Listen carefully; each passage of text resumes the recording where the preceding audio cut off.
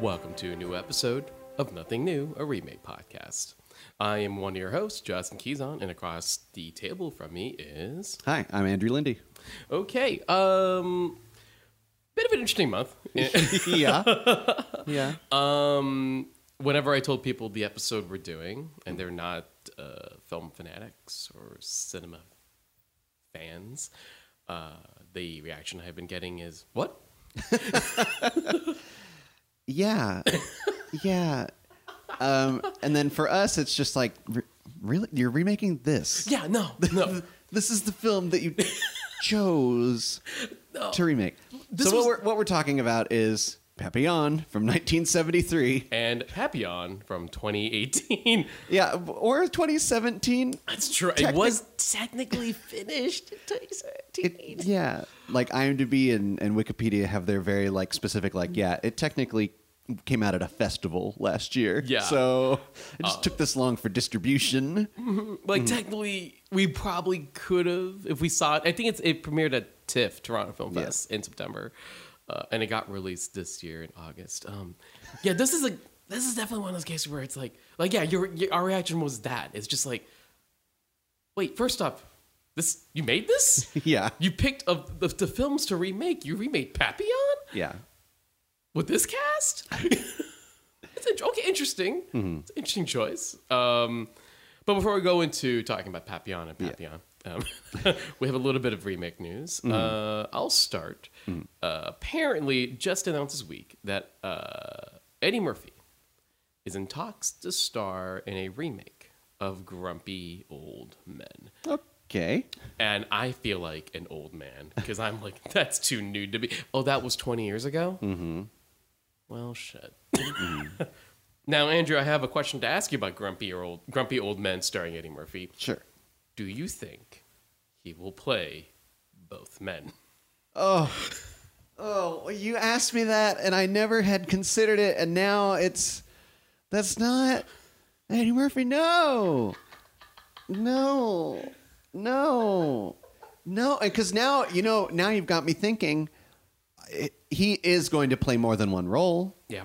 And if it's not both men, it's like the man and maybe his dad. Like they're going to throw in an older man that he can just put on even more old man makeup. Because here's the thing. Yeah. Eddie Murphy is a little older, but he's not as old as either of the stars of the original. Yeah, he wasn't like Jack Lemmon and Walter Matthau? No. Walter Matthau old, at that point. Yeah.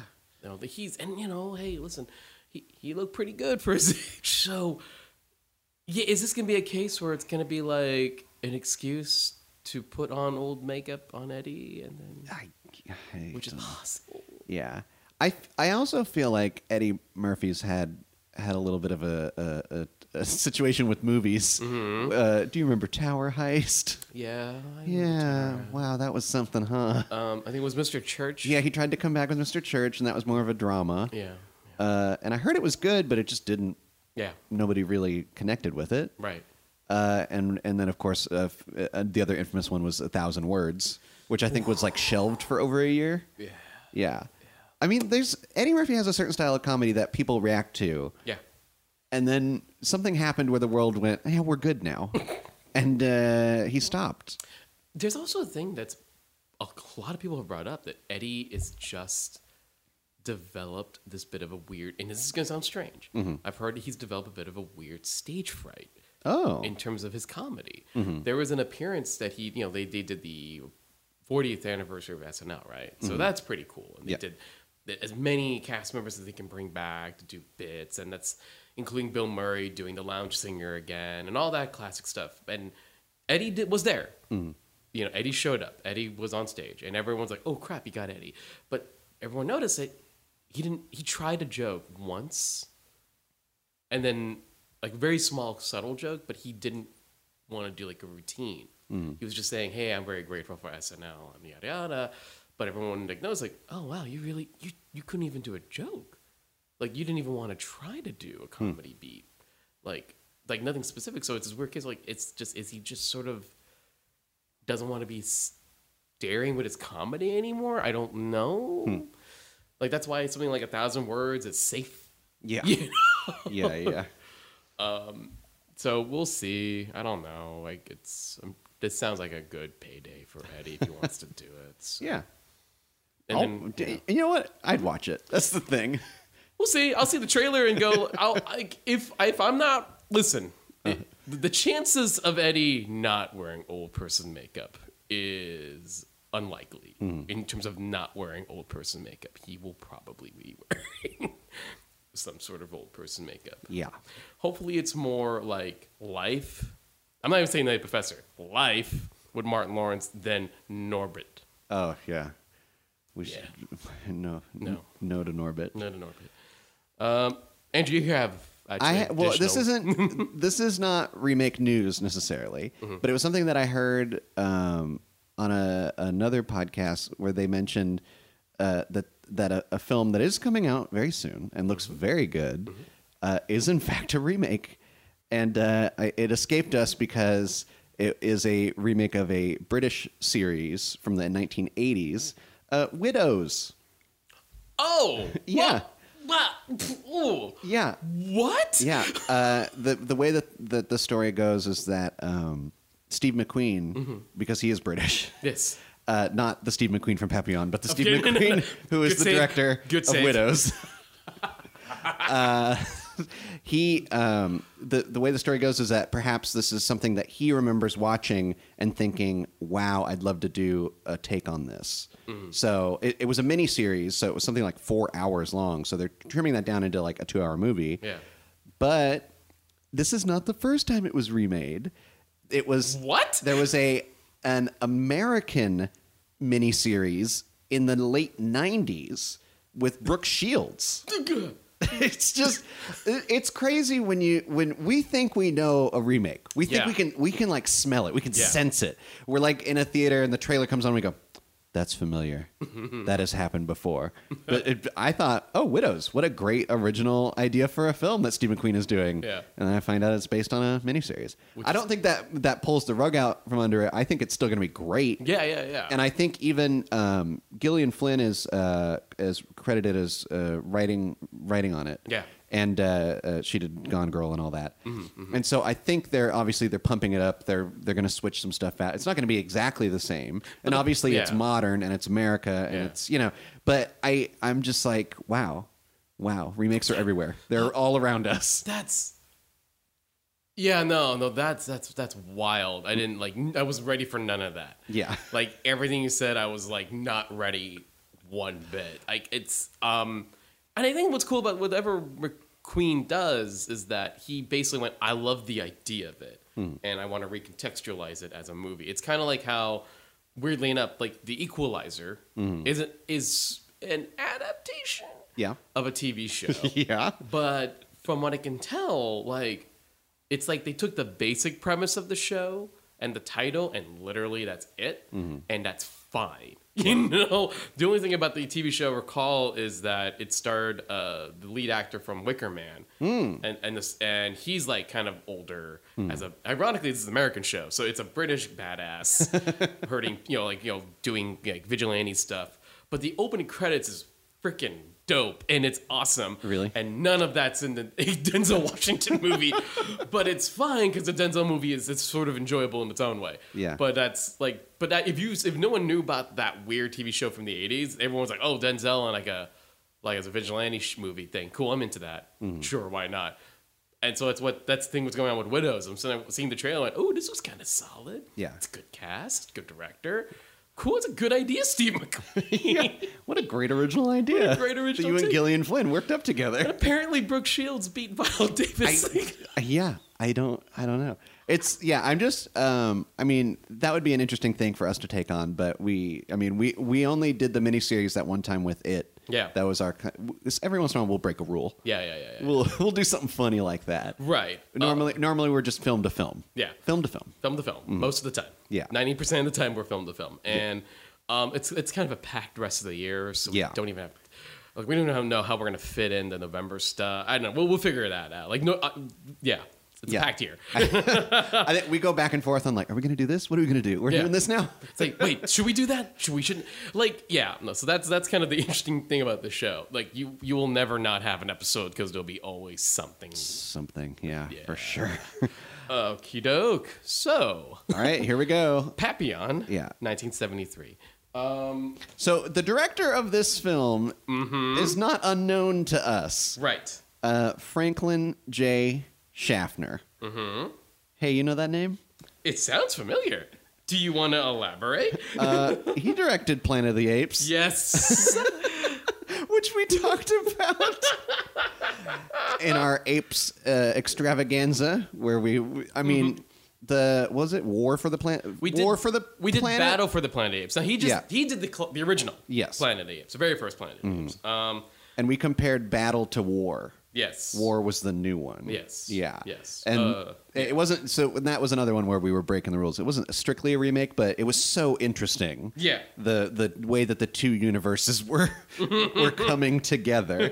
The old apes and the new apes canon were meeting in the middle. It was really something. But yeah, Franklin J. Schaffner. And his film he followed up with after Planet of the Apes is Patton. So, he is no slouch to classics in American cinema. Yeah. We also got you mentioned, it's weird, you mentioned his name. It ain't the same guy. Yeah. But it is super iconic of a movie star, and that person is Steve McQueen. Steve McQueen, yeah. Yeah. Steve McQueen is so good. He's such a good actor. Yes. I was watching this. He was what I was holding on to. I was like, Steve McQueen, come on, carry me through this. Let me ask you something though. Have you heard of Papillon, or have you seen Papillon before we did this app? No. Okay. I had not seen it. Yeah. I had heard of it, and I didn't. I mean, I knew it was an escape film, a prison escape film. Right. I didn't know that it was so. I mean, I guess the name's French for butterfly, so I didn't know it was so French. Like I just imagined that it was like, oh, they're getting out of Rikers Island or something. I didn't think it was as crazy as it is. It's not wrong for me to slightly confuse it with another Steve McQueen escape movie. Which was that? The Great Escape. Oh, right, of course. They're not the same movie at all, clearly. But there's an element I've almost wondered if McQueen, when he got offered the role, he's like, do you think that's a little kind of close to the other one? Like, it's not even the same decade. It's been a while, but it's a very different movie altogether. But I had to imagine that he just paused a little bit and go, should I be doing this one? Yeah, I think he has a really interesting trajectory to his career because as he went later, as he got older, he kind of shied away from actiony films and was kind of going. He insisted on being in the version of an Enemy of the People, right? Which is based on an old Dutch play or something, which has been done dozens of times throughout cinema because it's so famous, right? And it's a talker, it's just people in rooms arguing about ethics and stuff, And he grew a beard for it, and it's just no one knows. Everyone. At the time when it came out, no one knew how to advertise it. No one knew how to. So they just put his face all over the poster. They're like, "Yeah, he's in it. You okay over there?" My metal water bottle just dropped. I apologize. That scared me a little. I'm sorry. I'm so sorry. I was I'm unfamiliar with the new room recording, so I didn't. It just didn't do well. Continue. Yeah, I just think Steve McQueen is just a very interesting actor. Yeah, I knew the main thing that was going to get me through. And the only reason I'm saying getting me through is that Papillon story is not easy to sit through. Yeah, it's a very brutal. It's a prison movie. Yeah. It's a movie where you see kind of I don't know if I want to call it the realities of prison, but it's just the idea of the system's corrupt. Yeah. The prisoners beat each other up. This is not what I think was intended when prison was made. You know what I mean? Yeah. It turns into this whole horrible system that we have to watch. Right. And that's also kind of the point of the movie, I feel like. By the end of the movie, it's kind of this system doesn't last. Right. That's kind of the end of it, No, of course. Yeah. But not just, no. And I think that is probably the reason why he agreed to do it. Is because it was a film that was going to have him really be pushed as a performer, really be pushed as an actor, and the character isn't. It's funny. The character kind of comes off as why you would cast Steve McQueen, right? He's tough. He's on top of it, but then the movie. The story of Papillon then turns into a moment where he's not in control. Yeah. And he's not going to be getting out of here anytime soon. And that's where it does become a very big different movie than Great Escape. The other actor I was hanging my hat on is one of my personal favorites. A dude who I can watch in practically anything is a man by the name of Dustin Hoffman. Yeah. Oh, man, do I love Dustin Hoffman. Yeah. I think it's kind of interesting. So Steve McQueen's character is called Papillon after the butterfly tattoo that he has, but his real name is Henri Charrière, something like that. Yeah. And Dustin Hoffman is playing Louis Degas, or Degas. Like Degas, yeah. they really play with. So this is one of those weird things where it is a film that's in English, yes, but all the characters are supposed to be French, right? So sometimes I feel like, especially with the name pronunciation, they just really give up. They just Americanize everything. And it's that funny thing of when you're watching a film set in another country, but everyone's speaking English with an accent or something. Yeah. People here aren't using accents even. They're all just speaking very plain English. Yeah. Except for the characters that are actually French or wherever, or some European. So it's kind of... It's always a weird rule. Yeah, it's a weird... And I think for me it bothers... Where it bothers me is the names, and it bothers me with the immersion. Yeah. So when they'll pronounce a French name in an American way, I'm just like, oh, that kind of takes me out of it, because that's... Yeah. It's clearly you're just like you're reading a script. You're not living it. Yeah. I don't know.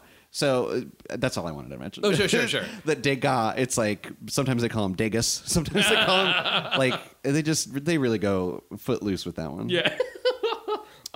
So he's shall we discuss the characters? Yeah, please. Because Papillon, Stephen McQueen's character is he says that he did not commit the murder which he is convicted of. Mm-hmm. He is a thief, not a murderer. Yeah. And he is convicted of murdering a pimp. And that's pretty much all the movie starts with they're going to prison. That is all the information you learn about that is given to you in this movie. Yeah. I want to be clear We want to make that clear. In this film. And it starts with them they're going to prison. Yeah. They're walking down the streets into the ship that'll take them off to the prison island. Yeah. No. Well, and I want to bring up the reason why we keep saying in this film, because I'm looking even right now at the Wikipedia page for the plot. The first sentence is, well, technically speaking, they didn't mention that. Yeah. But there you go. There's this character is it? Technically speaking, they didn't bring that up in Papillon in 1973. Yeah. But yeah, no, we meet them already getting ready to go on the boat. Yeah, and Degas is convicted of embezzlement. He forged bonds. Yeah. Bonds to help the war. What's the year in this? It's like very early. It's very early, which I don't even think... It's like 1933. Yeah, I don't think they've even brought that... Yeah, okay. They did 1933? Yeah. Okay. I'm on Wikipedia. That's all. That's fine. That's fine. Yeah, I'm not going by memory or anything. But they make a bigger deal. I'll just say, without getting too into it, in the remake they make a bigger deal of saying what year it is. Right. But in this one they kind of just roll with it. You're just supposed to just like, it's the 30s. Who knows? It's in the past. Yeah.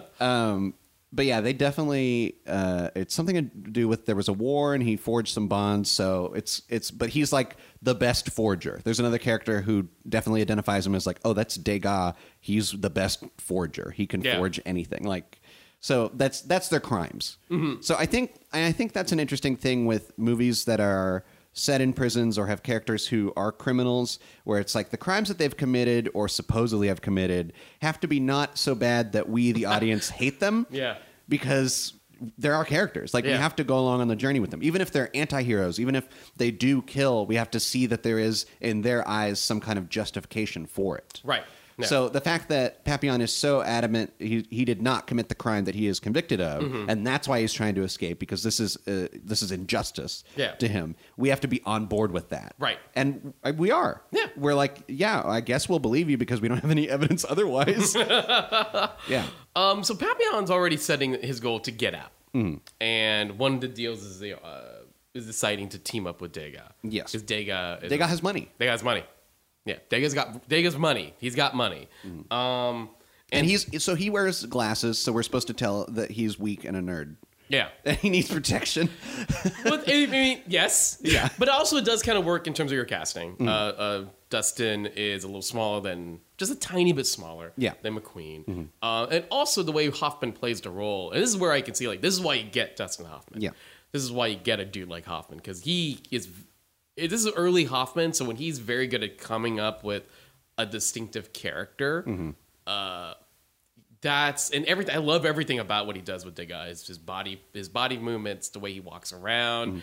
Even the way he talks. Yeah. It's a very specific, and I had read that it was based in part on Trumbo, Dalton Trumbo, who was the screenwriter of this film. Oh, that actually makes a whole lot of sense. Yeah, and he cameos in the first scene. He's the man who's yelling at he's like in charge, and I think he's credited as like the commandant. And he tells them like, France has forgotten you. It is not your home anymore. Right. That is him at the very beginning. Right. And he was only in that one scene because he got ill afterwards, and so he was unable to keep filming little bits like that. Yeah.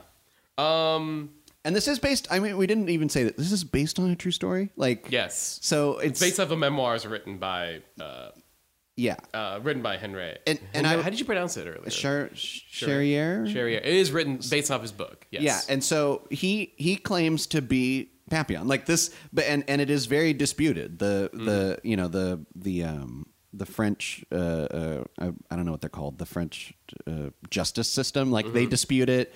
The prisons dispute it. They're like, no one has ever escaped. No one has ever, all these things. And so it's kind of like where I don't know do we believe it? I mean, we obviously didn't read the book. We just watched the movie, and obviously from book to movie, there's even changes. Right. But it's kind of that idea of like from even the movie to movie, there's even changes. There's even changes, yeah. So I think there's this idea of like, I don't know how you feel, Justin, when you watch a movie that says it's based on a true story or inspired by a true story, however they word it. Like, does that matter to you? Because it upsets me sometimes. It depends on the quality of the movie. At the end of the day, for me, it's and like if I'm really swept up with the story of the film. Then I could kind of sort of not care as much about if it's based on truth in terms of how much they want to push that on me. Yeah. That's another key thing. So, like, example would be, like, Texas Chainsaw Massacre. Yeah. Which is, they claim it's based on a true story, which I'm like they heard about Ed Gein. Yeah, he never chased anyone with a chainsaw. Nope. Didn't have any of that stuff with the Texas house or war. No, it's like they heard about Ed Gein and went, well, that's a real thing. Yeah. And then did a totally different thing, but you could claim it as it's based on a true story. That's one of those cases where I don't care. Yeah. Because it's its own thing. Whereas something like this is pushed on being based on a true story in both versions of the film. Yeah. And so in this case, it's like, I will accept that there's a good amount of this is factual. Yeah. Well, and I think that's the other thing is it's not just that it's whether or not it's factual. It's I think for me it also is it's never too convenient for the characters. There's nothing that's happening that is like that if it would happen to us, we'd go like, wow, what unbelievable luck that we had. Like these characters really, fight and struggle for what they accomplish. Right. And so I think that makes it at least valid in my sense, where I'm like, okay, even if some of this isn't true, it's a good story, and it's not just like, look at me, I'm so smart and I'm so good and I did it all by myself. Right. Yeah. Right. No, exactly. Mm-hmm.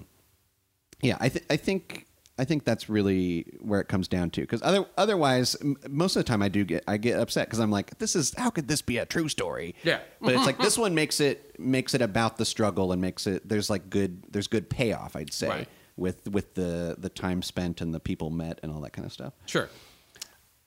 So I mean, now here's the characters get a little. I'm just gonna say there are two main characters. Yes. And the other, there's a lot of other characters. That's a good way of putting it. There are a lot of other characters. And a lot of them have French names. A lot of them have names that are never said in the film. The way that the credits are presented are bizarre to me. I know what you're talking about. Yes, This is at the end of the film, the third billing is for a character called Indian Chief. Yeah. Now, I know who that is. Yeah. I understand that. Yeah. And that character, I guess, has 10 minutes of screen time, says no words. No words spoken. Yep. And then, who is it? There's Zarima. That name is never said. No. She is never given that name. No. She has no lines. No. She's a love interest? Like, let's put it that way. Yeah. Yeah, sure, why not? Ratna Asan plays Zarima. And it's like a wordless role that lasts maybe 10, 15 minutes. Right. And nothing. It's just there's a lot of that. Yeah.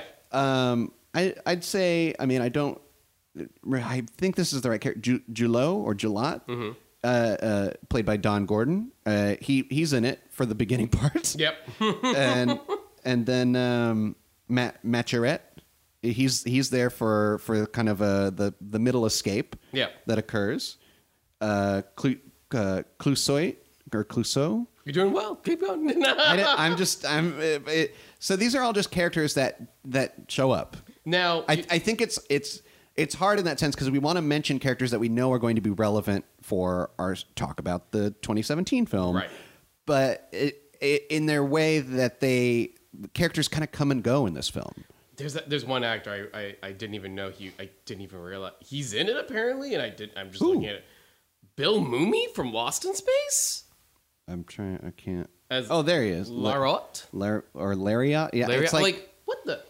Where was? Yeah. That's the. I didn't recognize him. Like. Yeah. That's our. You know what's weird? Huh. That's our second Bill Mumy in the original film appearance. What was he in the Captain America? Oh. Who was he in Captain America? See, that's his deal. He's in these movies that we don't even realize he's in these movies. Is he the doctor that gets shot? That's a lady. He was with the general character that was later played by Darren McGavin in the present day. Okay. That's okay. Wild. Bill Mumy's almost going to get an award for our show for his weird appearances. Yeah. What? Sorry, I was just super weirded out because where were you? You were in this thing? Yeah. So I just want to mention there's like a lot of characters. Yeah. And some of them will be relevant when we discuss the remake, and some of them have the names changed. Yeah. And a lot of them, as I'm trying to say in this one, we don't find out their names within the film. Like it's just everything just kind of like goes and goes and goes. Yeah. So that makes it tricky to discuss it in that sense, but we're gonna do our best. Okay, so FYI, so Bill Mumy is one of the kids that they met up in the beginning. He's one of the young guys they met up in the boat that gets killed. Oh, okay. Yeah. Oh, I thought he looked familiar. Yeah. I'm looking at a photo right now and went, oh, there you are. Like, I'm showing a photo. I'm showing a photo of Andrew. Yeah, right I now. see it. Yeah, I see him. I see him. There it is. That's, yeah, very familiar. That's wild. Yeah, now.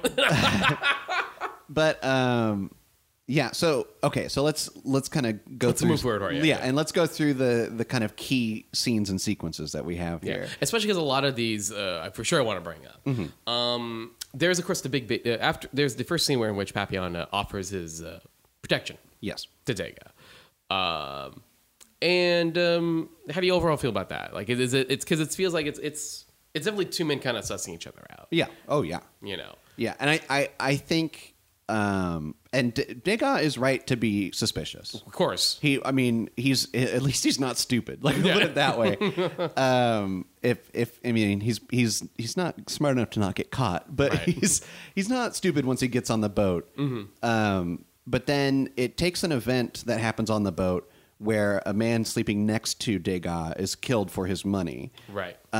They do make a bit. I don't know how early it's mentioned in this one, but the men do hide money and other things that they want to bring with them up their butt. Yep. I think that's kind of for anyone who has watched any prison show or prison movie. That's kind of like a weirdly understood, idea thing. Yeah. And they make it very clear in this one, though.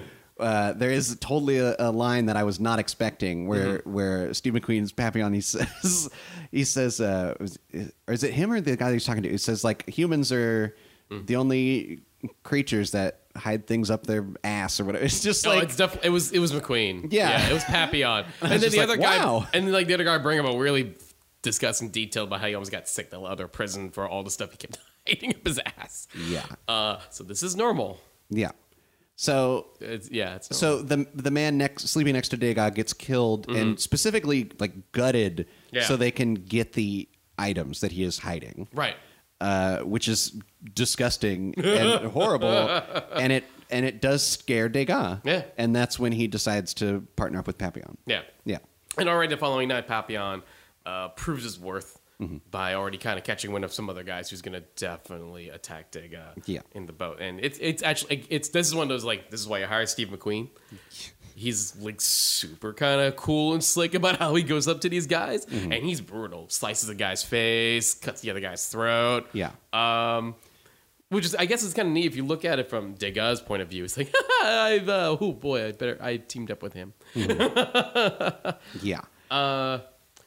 Going on, yeah. Was it? And then when they get to the kind of prison island that they're at, it's just such a strange concept for me. Like when I was watching this film for the first time, I'm just like, wow, they send their prisoners to another, off of, I mean, it's French territory. It's French Guiana is where they're at technically. And but it's like across the ocean. Like it's not just like, oh, you're going, upstate to the nearest prison. No, this is, you're gone. And if you do many, more like try to escape any more misdemeanors of that fashion, you are then sent to another island. Yeah, an even more isolated island. Yeah. But anyway, so there's a whole bit where they're getting off the boat, and the guy that Papillon has been talking to, he has been here before. Right. He has served time before. Right. And it is so rough for him that he's like, look, I'm not doing this. So he breaks his leg or cuts his leg. Yeah. And then falls down off the boat so that he can be taken immediately to the infirmary. Yeah. So that he doesn't have to go through everything that he's gone through before. Right. He's going to try and skate by in the infirmary and maybe escape. It's a little unclear in this one, but he's just like, I can't handle this. Yeah. And so that's really, it's brutal to see this guy stab himself in the leg and then just tumble off of this boat. Yeah. And then everyone's just yelling at the prisoners, keep going. Don't even stop for him. Just step right over him. Yeah. It's crazy. After that we get to our kind of the seeing their home where they're going to be staying in and making their first rounds of deals. Yeah. Hey, if we pay you to help us out to figure out how we can maybe, I don't know, because there's either two jobs you can work at, the hospital or the labor. Yeah. And obviously they were like, hey, not the labor. Yeah. Literally, let's do some paperwork, not some hard work. Yeah. And so that's what they try to make the deal by spending, because Degas has the money. Like, hey, we'll pay you this much if you help us out this much. There's always, further kind of reminding yourself about where the money's at. Yeah. After they make the deal with this one guy who seems to have the inside, Papillon's like, hey, don't you have to go to the bathroom? Which I'm like, oh, yeah, that's right. Interesting point out, though, that right when he's about to, the guy who made these, you have to pay me now. Almost as if we're going to avoid that scene. Yeah. I find that interesting. Yeah. It's like, yeah. Yeah, that was a little interesting. And then they have their moment where they're being assigned work.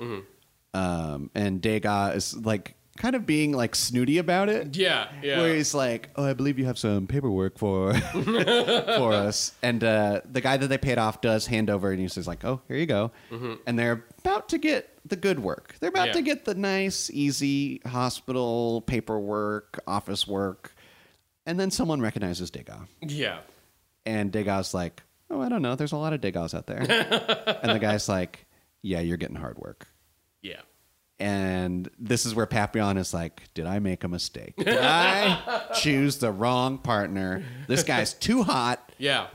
And so it's a kind of a quarry that they're working on where it's just like blasting the natural rock formations for ore or some kind of mining, and they have to move the big rocks around, and it's just like it looks painful. It looks painful. No, yeah, it looks really bad. There's also a scene here where we see a man get beheaded. Yes, there is a guillotine prominently displayed in the center of kind of the living quarters camp area, and this is a man that we have not met before. This is a random character.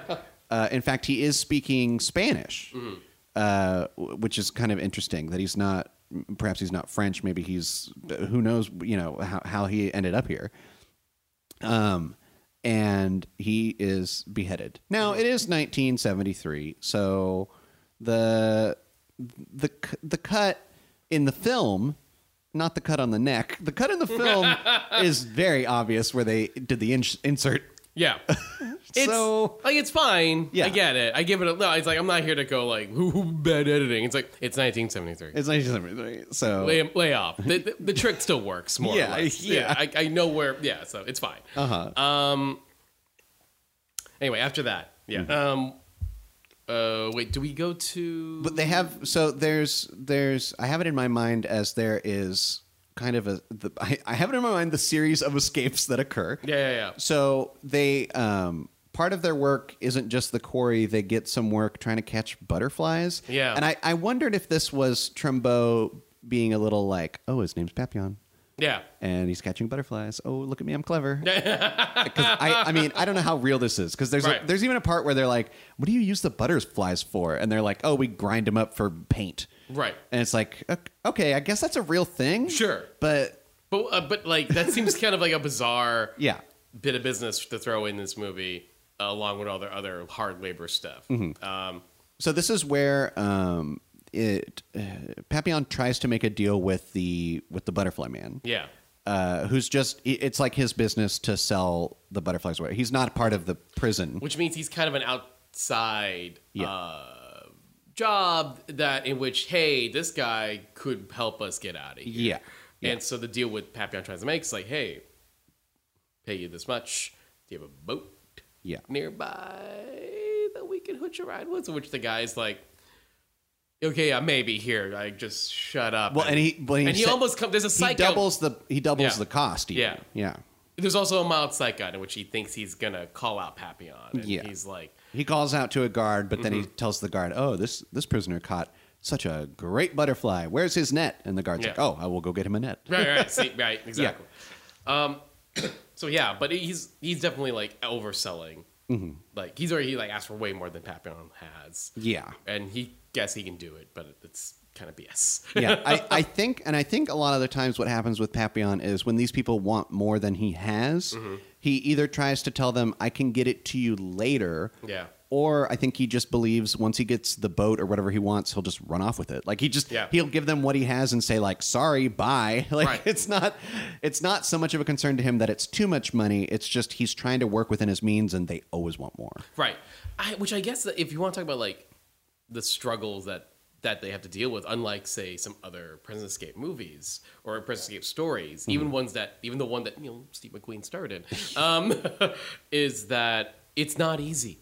And like even in a weird way, the purpose of the film and the story that Papillon was trying to tell in his book is to showcase like, hey, despite what you've read in fiction or saw in films, this is rougher than anything you've ever heard of before. Like, yeah, it's pretty tough in prison. You have no idea how tough it is in prison. Oh, you want to escape? Well, it's not going to take a motorcycle jumping over a fence to do it. Yeah, you can't just dig a hole. You can't just dig a hole. Yeah. It's going to be like you have all these risks and you're relying on these other shady people that have just as much chance to screw you over as much as you have intention to possibly screw them over. Yeah. Which I guess is part of the purpose of doing this movie and doing the story. And maybe even another reason that McQueen was asked and decided to do it. It's like, it's subversion. It's a version of what people expect these kind of stories end up being. And here's movie star Steve McQueen struggling, being in pain, getting tortured. And it is And it is not like we figured, oh, I don't want to be in prison. It's like, no, seriously, you do not want to go to prison. I also think this if I remember correctly, this movie was made pretty quickly after the book came out. Yeah. And the book was like a hit. Yeah. So it was, the film company struck fast. They were like, oh my God, this is a hit. Who can we get? Oh my God, we got McQueen. Like it was just kind of one of those situations. Yeah. But anyway, so he makes this kind of deal. Yeah. And part of the deal was that it's going to be like in a week. Mm-hmm. It's not today. It's not tomorrow. But then something happens. Right. Where there's a dead body they find. Yeah. And it's raining, and a guard just ordered Papillon Degas to take the body and put it on a horse. They realize the body is the gentleman who tried to cut his leg, to fake his injury. And that, obviously beyond the fact that it's a combination of, hey, it's a guy we knew, and his throat slashed, that Degas just can't take the visual image of this dead body he's got to carry. Yeah, so and he throws up. Yeah, and the guard just starts beating him. Yeah. The guard, it's not even, there's no nice beating. I'm not going to try and pretend like that, but it's just like, it gets brutal. Yeah. He's just like, get up, and he just starts whipping him and beating him. Mm-hmm. And so Papillon's like, well, that's my money, man. Yeah. And he kind of makes this split-second decision of like, I got to stop this guard. Right. And he tries to help Degas, but then the guard wants to beat him too. I find it fascinating. Papillon is, and this is again another case of subverting Steve McQueen's image. That Papillon is going, I'm sorry, sir. I'm really sorry. Well, my friend, I can take care. Like he's actively acting weak. Yeah. To show him like, please stop hurting him, so that you don't hurt us. Please. But again, the guard's being brutal and doesn't care, and that's when Papillon does knock and beat up the guard. Yeah. And just like, screw it, and he runs. Yeah. So this is, let's put it down, escape attempt number 1. It's escape attempt number 1. Yeah. And put that on the chalkboard. Now, there was a speech at the kind of at the beginning where it's kind of made, it's not abundantly clear, but it's basically, if you attempt to escape, so the reason why they have the guillotine is that if your escape attempt kills a guard, you die. And it's just like that. Mm-hmm. And if you attempt to escape and are caught, you go to isolation for 2 years. Yeah. If you escape and fail again after that, it is 5 more years on top of your sentence in isolation. Mm-hmm. So he knows what it's going to cost if he fails at this. Right. It will be 2 years in isolation. Yeah. And he knows not to kill a guard because then he will get beheaded publicly. So he just tries to, he runs. Yeah. And he thinks he can make it to the Butterfly Man or something. He thinks he can make it to the spot where he's supposed to meet him. Yeah. And he gets there, and he's like, "Hey, good to see you." And he's like, "Yep, you too." And then there's like 3 people waiting to take him away. Right. Because of course, the prison has will one up anything that the prisoners can do. Of course, the prison will pay these people who live on this island if they find a prisoner and bring him back. Yeah, we'll pay you. Yeah. So of course, this man is not going to risk all this. Oh yeah, I'm going to be real helpful. So of course he's going to say like, yeah, come on down, and then he just sends him right back. Get the little money in his pocket either way. So now Papillon's basically he's in isolation now. And this is kind of where I almost feel like this is the showcase. Mm-hmm. Yeah, I will totally agree with you here. Yeah. This is, I think in a film, so the isolation, it is not just isolation, it is silence. Mm-hmm. Prisoners in isolation are not allowed to speak. Right. No talking at all. Man, that is really tricky for them for this movie, though. Yeah. I mean, it's tricky for any movie when you have a sequence with no sound or no talking. Yeah. And so I think that's it. Actors want to do that to show it elevates a performance. Right. And it does. I think McQueen does it great here. Yeah. No, for sure. And this is again, like why do you, again, I keep bringing this up a lot, but I think this is the more I'm seeing it, the more I realize, like, oh, this is the main reason why McQueen definitely agreed to do the film is like. This is Steve McQueen, really, as you brought up earlier. This is a great counter. This is a great that was a great point to bring up about him kind of want to move on from action a little bit. Is the idea that I get to act, and this movie is sold on an idea that's familiar to audience. Oh, Steve McQueen is a prisoner. But he will not have an easy time here. He will not. I mean, I didn't say he had an easy time in Great Escape. But, like, he will be. You'll see him in ways you probably will never be comfortable. You were not ready to see Steve McQueen as. Yeah. And this is exactly what they delivered in this sequence here. We see that, already you get your standard. There's bugs. There's he's basically fed soup. He's he's trying to figure out how he can stay active in a small cell. Yeah, they do a little bit of where one of the guards, when he's going in, they're like, oh, you have to be quiet, absolute silence, and he's like, and this place will do things to you. Yeah, you will see things, and he's like, whatever, and then he does see things. Yeah, we get that good little kind of dream sequency bit where I'm so into like a dream sequence in a movie. Sure. And I think when it's done well, it tells you more than a regular scene could ever tell you. Oh yeah. Because it lets you literally just look into a character's head and be like, what are they worried about? What are they thinking about? What do they want to do? So he has this kind of vision of himself and Degas in a car, back on the streets of France, in a parade. Yeah. It's like they've come home. Everyone's like celebrating. Everyone's happy. It's a whole thing. And then everything stops. He's the only one on the street now. Yeah. And he looks at the end of the street, and there's two familiar faces, two prisoners that we had met earlier in the film. Yeah. But if you'll recall, they do not make it. They are prisoners who have died. Right. And the way that this is shot, oh yeah, just took my breath away. Yes. Because this is the counterpoint to the like, okay, the guillotine shot wasn't that great. This is the point where it's like, now they're just showing off. You're looking down the street at Papillon, who starts running towards the camera. Slow motion. Yep. Which is like, that's a dream. I've had dreams where I try and run and all of a sudden I can't. Yeah. So this is already like the dream imagery is perfect. Then it begins to spin. Oh, I love the this. whole shot does a complete 180. Yeah. And I believe the way that they did this, I think they did this in editing, not with the camera physically, because you can kind of see the way that the film distorts when it comes around full circle. Right. Which I love. Yeah. Because that, to me, adds to the dream quality. It adds to the unrealness of what you're seeing. And now he's running full speed upside down, but it's just a visual trick, but it's beautiful. Yeah. And then when he gets to the two people that he remembers, they are pale and ghastly and also upside down. And so is he. And so is he. And then just still in slow motion, he just says, "You're dead." And it's like, that's the end of the dream. Oh my God, that's what we want. That's the stuff. Yeah, I don't know. That to me is like probably the best shot of the film.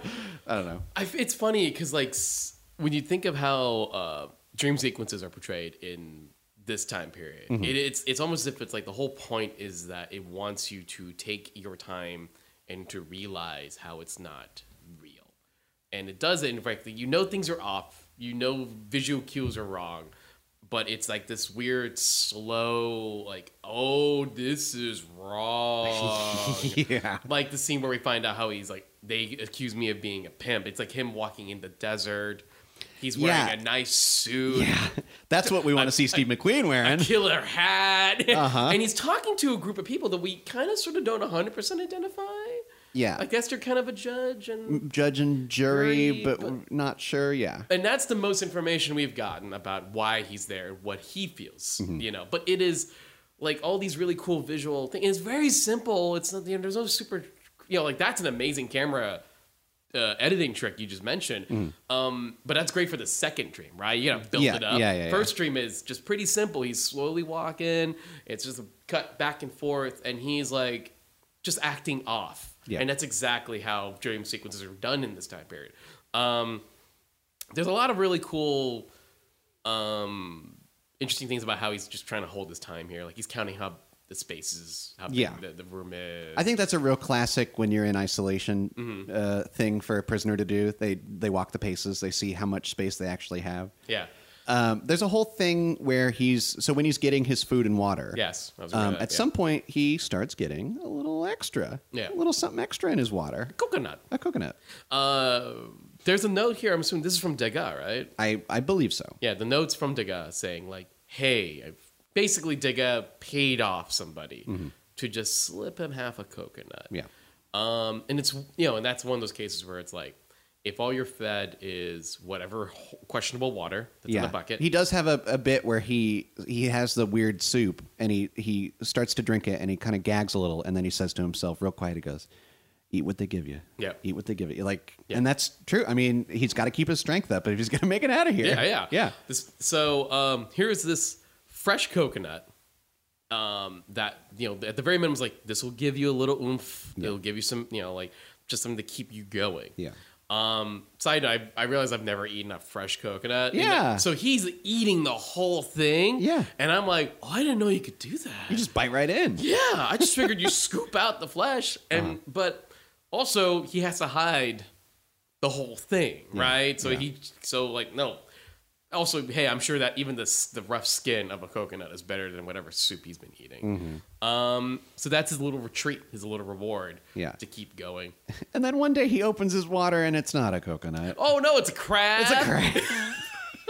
That was a little funny. I thought that was a little funny. Well, yeah, I know. Well, for 2 seconds, I almost thought like, oh, did he guys like, hey, I gave you a crab. Yeah, you can't eat raw crabs. I didn't understand how. Yeah, it's like, you can't cook in here. What the heck? No, the isolation, we haven't really described it, but sure. I mean, hopefully you've seen the film, but the idea is that they're being watched from above. Yeah. There's a walkway and bars on top of each isolated kind of cell. Yeah. And then there's a little, there's the regular door and then there's the little door that they throw the food and water through. Yeah. So it's kind of like he can secretly eat a coconut as long as he knows that he doesn't hear the footsteps and he doesn't see a man above him. He can kind of get in a corner, eat it, and then when the man comes by, just kind of hide a little. Right. Yeah. But he did. Someone they caught on, and now they're asking for a name. Yeah. Like who's giving this? Now the man who is now I want to point this out. Yeah. Dalton Trumbo, the screenwriter, makes a cameo at the beginning of the film as kind of the commandant of the prison. Right. When they get to the prison, they get the whole speech about if you try and escape, we're going to kill you and catch you and whatever. That's a different man. That's a different man, yeah. Now, the man here who is described as the warden is a third man. Yeah. This prison has too much bureaucracy. There's too many layers to the people in charge. Now, this third man is the one that sticks with the most of the film. Right. He is the one that questions Papillon about the coconut. He's the one that kind of deals with everything else that we see the warden should. Right. So I'm just kind of, it was one of those things where I was like, wow, how many men are we going to meet? Like, they're not that important. No. They're not. But I do think he does a pretty good job. This warden type character. And yeah, he's like, oh, give me a name, like, et cetera, et cetera. There's a whole bit when he's in isolation where we see that they're going to get haircuts. They just stick their head out of the hole. Yeah. And then there's kind of an ending bit where it looks like Papillon's going to give up a name. It looks like he's lost his mind. Right. And he's going to finally give up a name. Yeah. And he doesn't. He's just messing around with the warden at this point. One of the deals with now, one of his the big punishment he got for the coconut getting and for not giving the name is half his rations are cut. Yes. And full dark isolation. Which is oof. Yeah. So he is now dealing with complete darkness except for one beam of light so you can see Steve's face. Yeah. But that is implying enough to go like, and this is how it's going to be probably for the rest of his time here. Yeah. So he serves his time. He serves his time. They do kind of an interesting editing trick that I wanted to note. Sure. Where after his time is served, what we see... Oh, while he's in there, we do get flashes of Degas talking to other prisoners, and we see that Degas has kind of risen up the ranks. Kind of makes sense. Yeah. And I'm like, oh, that's kind of interesting that we're seeing what Degas is up to, but even though it's kind of nothing.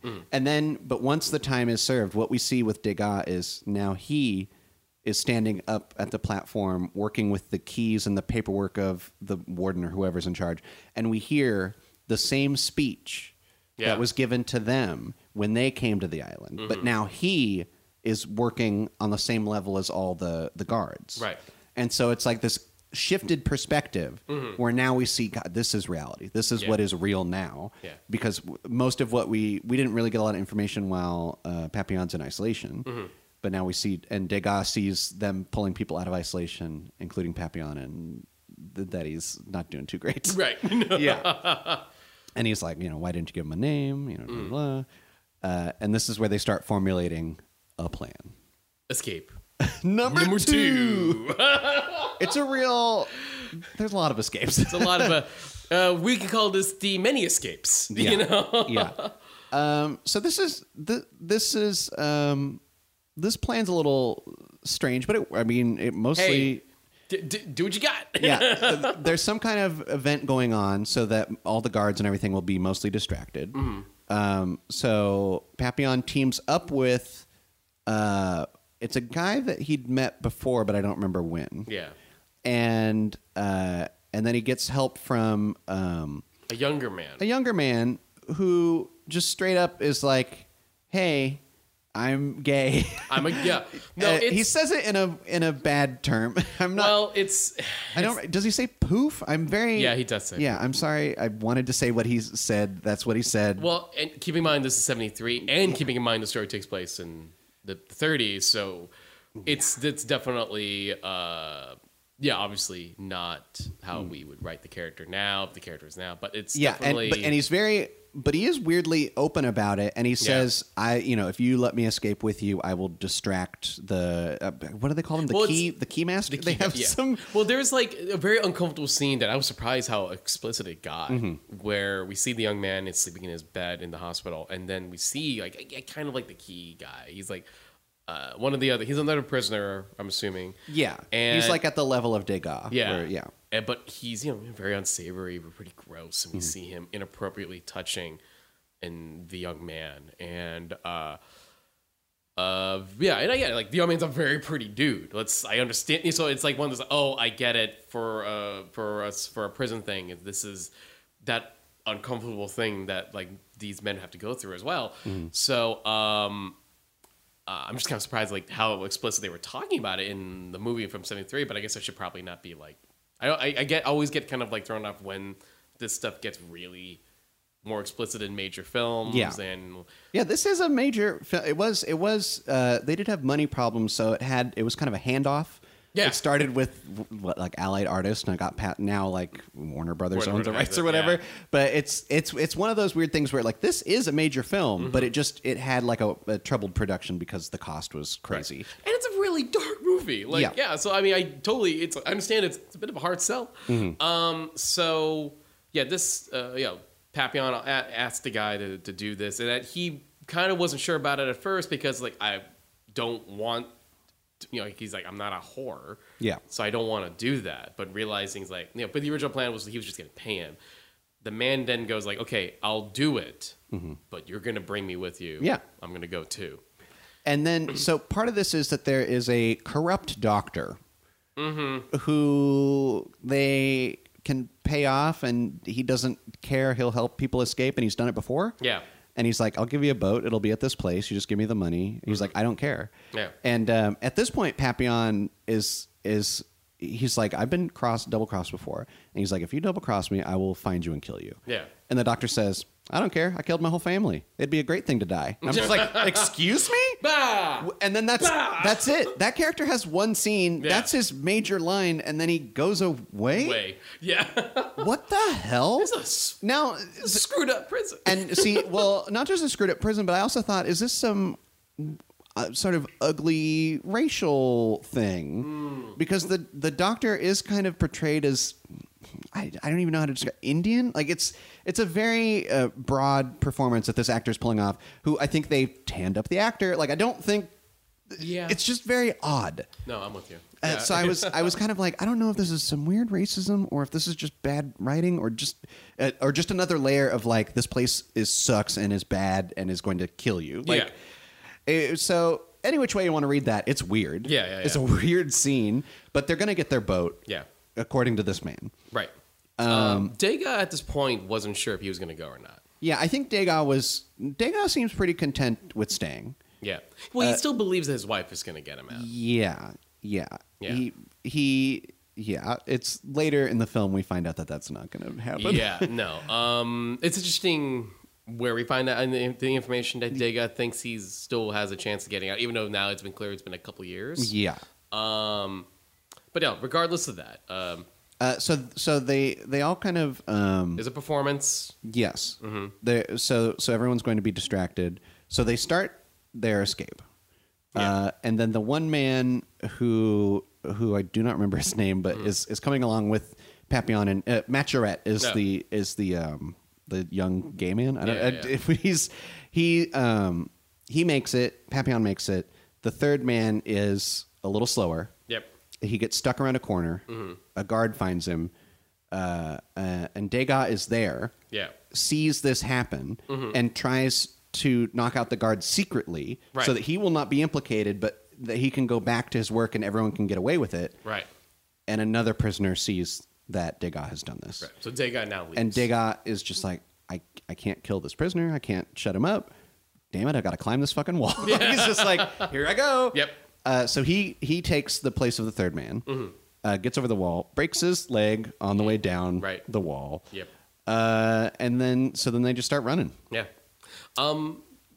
We do find out that Degas' injury is pretty bad. It's fractured. Yeah. It's not just a little sprain. It's actually fractured. They find the boat. Yeah. And the boat, as I believe Papillon says, it's kindling. It is just rotted wood. It is just not going to work as a boat. Yeah. And this is where they have to fix the leg, which now Maturette does this weird thing where he twists Degas' neck and that knocks him out. Yeah. And I thought, what the hell did I just see? Yeah, for 2 seconds, I went, did he just kill Degas? And no, apparently he knocked him out. No, he did the Vulcan pinch. Yeah. And, the way we called, the Vulcan nerve twist of the neck. So, and he uses that in order to knock him out just long enough that he can break the leg again and reset it. Yeah. Which is going to hurt way worse if he was awake for it. Yeah. So when he does wake up, he is still in pain, but at least now his leg will heal properly. So they get some wood and they set that. This is where Papillon starts to look around. He's like, well, let me get a lay of the land here, see what I can do with this. Right. And he runs into another man. Very intimidating man. Yeah. With some very interesting facial tattoos. A face tattoo, yeah. Yeah. I believe he's described as like a kind of a hitman, kind of like a hunter assassin. Yeah. He's not with the prison, and he's not really on either side. Right. He seems to just kind of be live and let live. Yeah. And so what he has also done is that he killed 2 men that were waiting to jump Papillon and his friends, and he has them just over on the side. Yeah. I don't... Is it clear whether or not those are guards or men that the doctor uses? Probably not really. I'm going to assume they're not guards, but I'm going to assume they were kind of maybe mercenaries. Yeah. It's this case much like the gentleman that jumped Papillon before with the butterfly guy. Those were guys I just figured, listen, it's more money if we just get you. Yeah. And I don't think they were associated with the prison as well. He basically was like, listen, I killed these guys. Obviously the boat sucks. Yeah. He's like, but I can take you to a place where you can get a boat. Yeah. You have to make a weird makeshift boat. Yeah. And that will take you to another place that you can get a real boat. Yeah. I actually kind of like this character's brief appearance. Yeah. He's pretty interesting. Yeah. I even like he can tell that Degas is really looking at him, and he's like, you like the face tattoo? He's like, it's very, it's interesting. Yeah, I thought I liked it when I was younger, before I was drunk. Yeah. I wasn't sure how to read this character, whether or not he's kind of like, I wasn't sure how to read this character, but I wanted to know more. And the movie, in typical fashion, tells me nothing. A character has one scene where we kind of get to know them, and then they go away. So where he takes them to get a makeshift boat that'll go to a real boat place is a leper colony. Yeah. Now, this sequence is interesting. Yeah. Because do you think... So this was after Planet of the Apes. Yes, this is definitely after Planet of the Apes. Do you think Franklin was just like, can we get some face prosthetics? Where can I get some face prosthetics in this thing? I'm itching. Can I get... I'm itching. I need somebody under latex. George C. Scott said no, and I said Patton. I was like, give me, like, hey, how about more? And George was like, no. I said, Patton has a big nose. Just get a big nose on there. And I was like, no.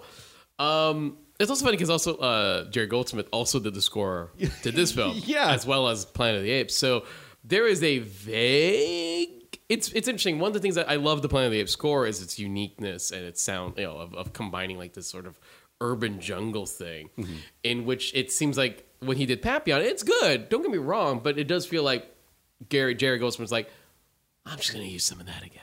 Yeah, because I remember hearing like, this score sounds familiar. Huh? Who did this? Oh, Jerry Goldsmith. That makes sense. So yeah, maybe that's the thing. He's just, in terms of the leprosy. Yeah, I bet you that's another case where he's like, it's one guy. It's one guy. Yeah. And some makeup, please. So they have this scene where he's kind of in shadow at first. Yeah. And he offers to share a cigar with Papillon. Yeah. And when he comes out of the shadow, you can see the leprosy that is taken over his face. Mm-hmm. And I think we also see later that he has kind of one of his arms does not fully function. It's kind of I don't know if they really show it as like a nub or just kind of in a sling. Mm. We see that this is, a colony. These are people who are also forgotten by the world. Right. These are people that also the world says, we need to put you somewhere so that we can get rid of you. And so I think we're supposed to see, that's the connection that is being made from prisoner to leper, to a person with leprosy. And when they eventually leave, Steve McQueen has this really, it's kind of like a great moment where he reaches out to kind of shake his hand, something that I think this man is not accustomed to ever. Right. And so at first he kind of recoils, and then he senses what's going on, and he smiles a little. It's a real. I think it's really nice. Fun fact about the actor who played this man with leprosy. Yeah. He actually appeared in Matrix Reloaded. Oh. And Matrix Revolution. He was kind of one of the. His character is Counselor Heyman.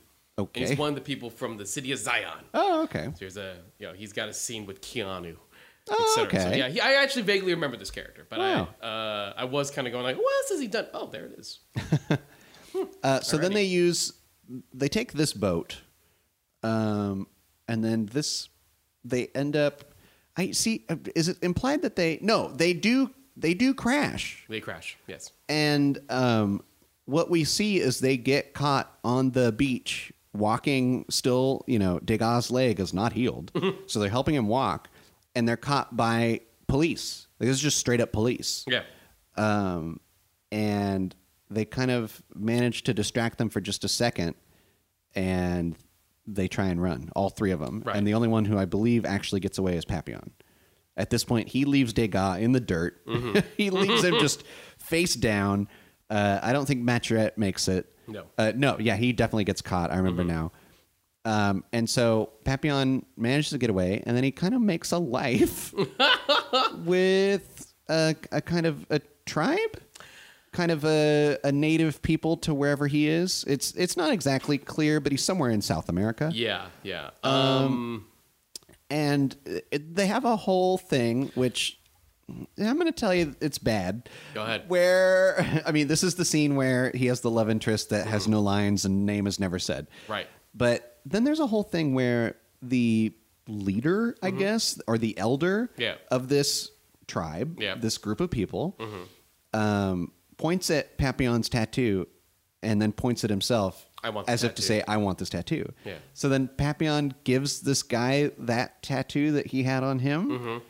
I'm like, what the hell is this? This is as close as they're going to get to a white savior in this film. Like, why do they need this? It's really hilarious of the points you just brought up that just hit me right now. So you're telling me the mysterious white man who's a famous movie star who crash lands on a native who meets up with a bunch of natives, falls in love with a non-speaking native woman. Yeah, and this is all happening in 10 to 15 minutes, remember? Yeah.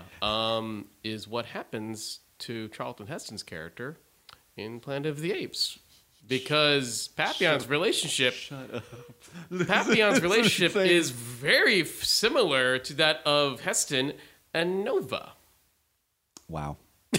Wow. Wow, I didn't even really put that together till honestly when you brought up his lover that has no lines. I went, yeah.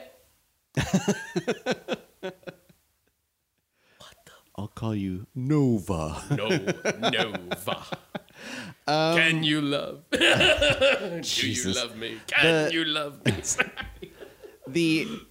So it's just bad. Like it's just really, and then I guess he's like tired of his life there, and he's like, I want to go to my people. What happened was that he woke up because there was a sequence we saw with a bunch of we know that they're pearl collectors. Oh right. He woke up. They're gone. I don't know what happened. Oh yeah. They all left, even the lover, and they left him like a little tiny bag of pearls. Right. I don't know why this was here. I don't know if this was in the book. If it was a small chapter in the book, it was like, well, then why bother if you're going to do it for 10, 15 minutes? Yeah.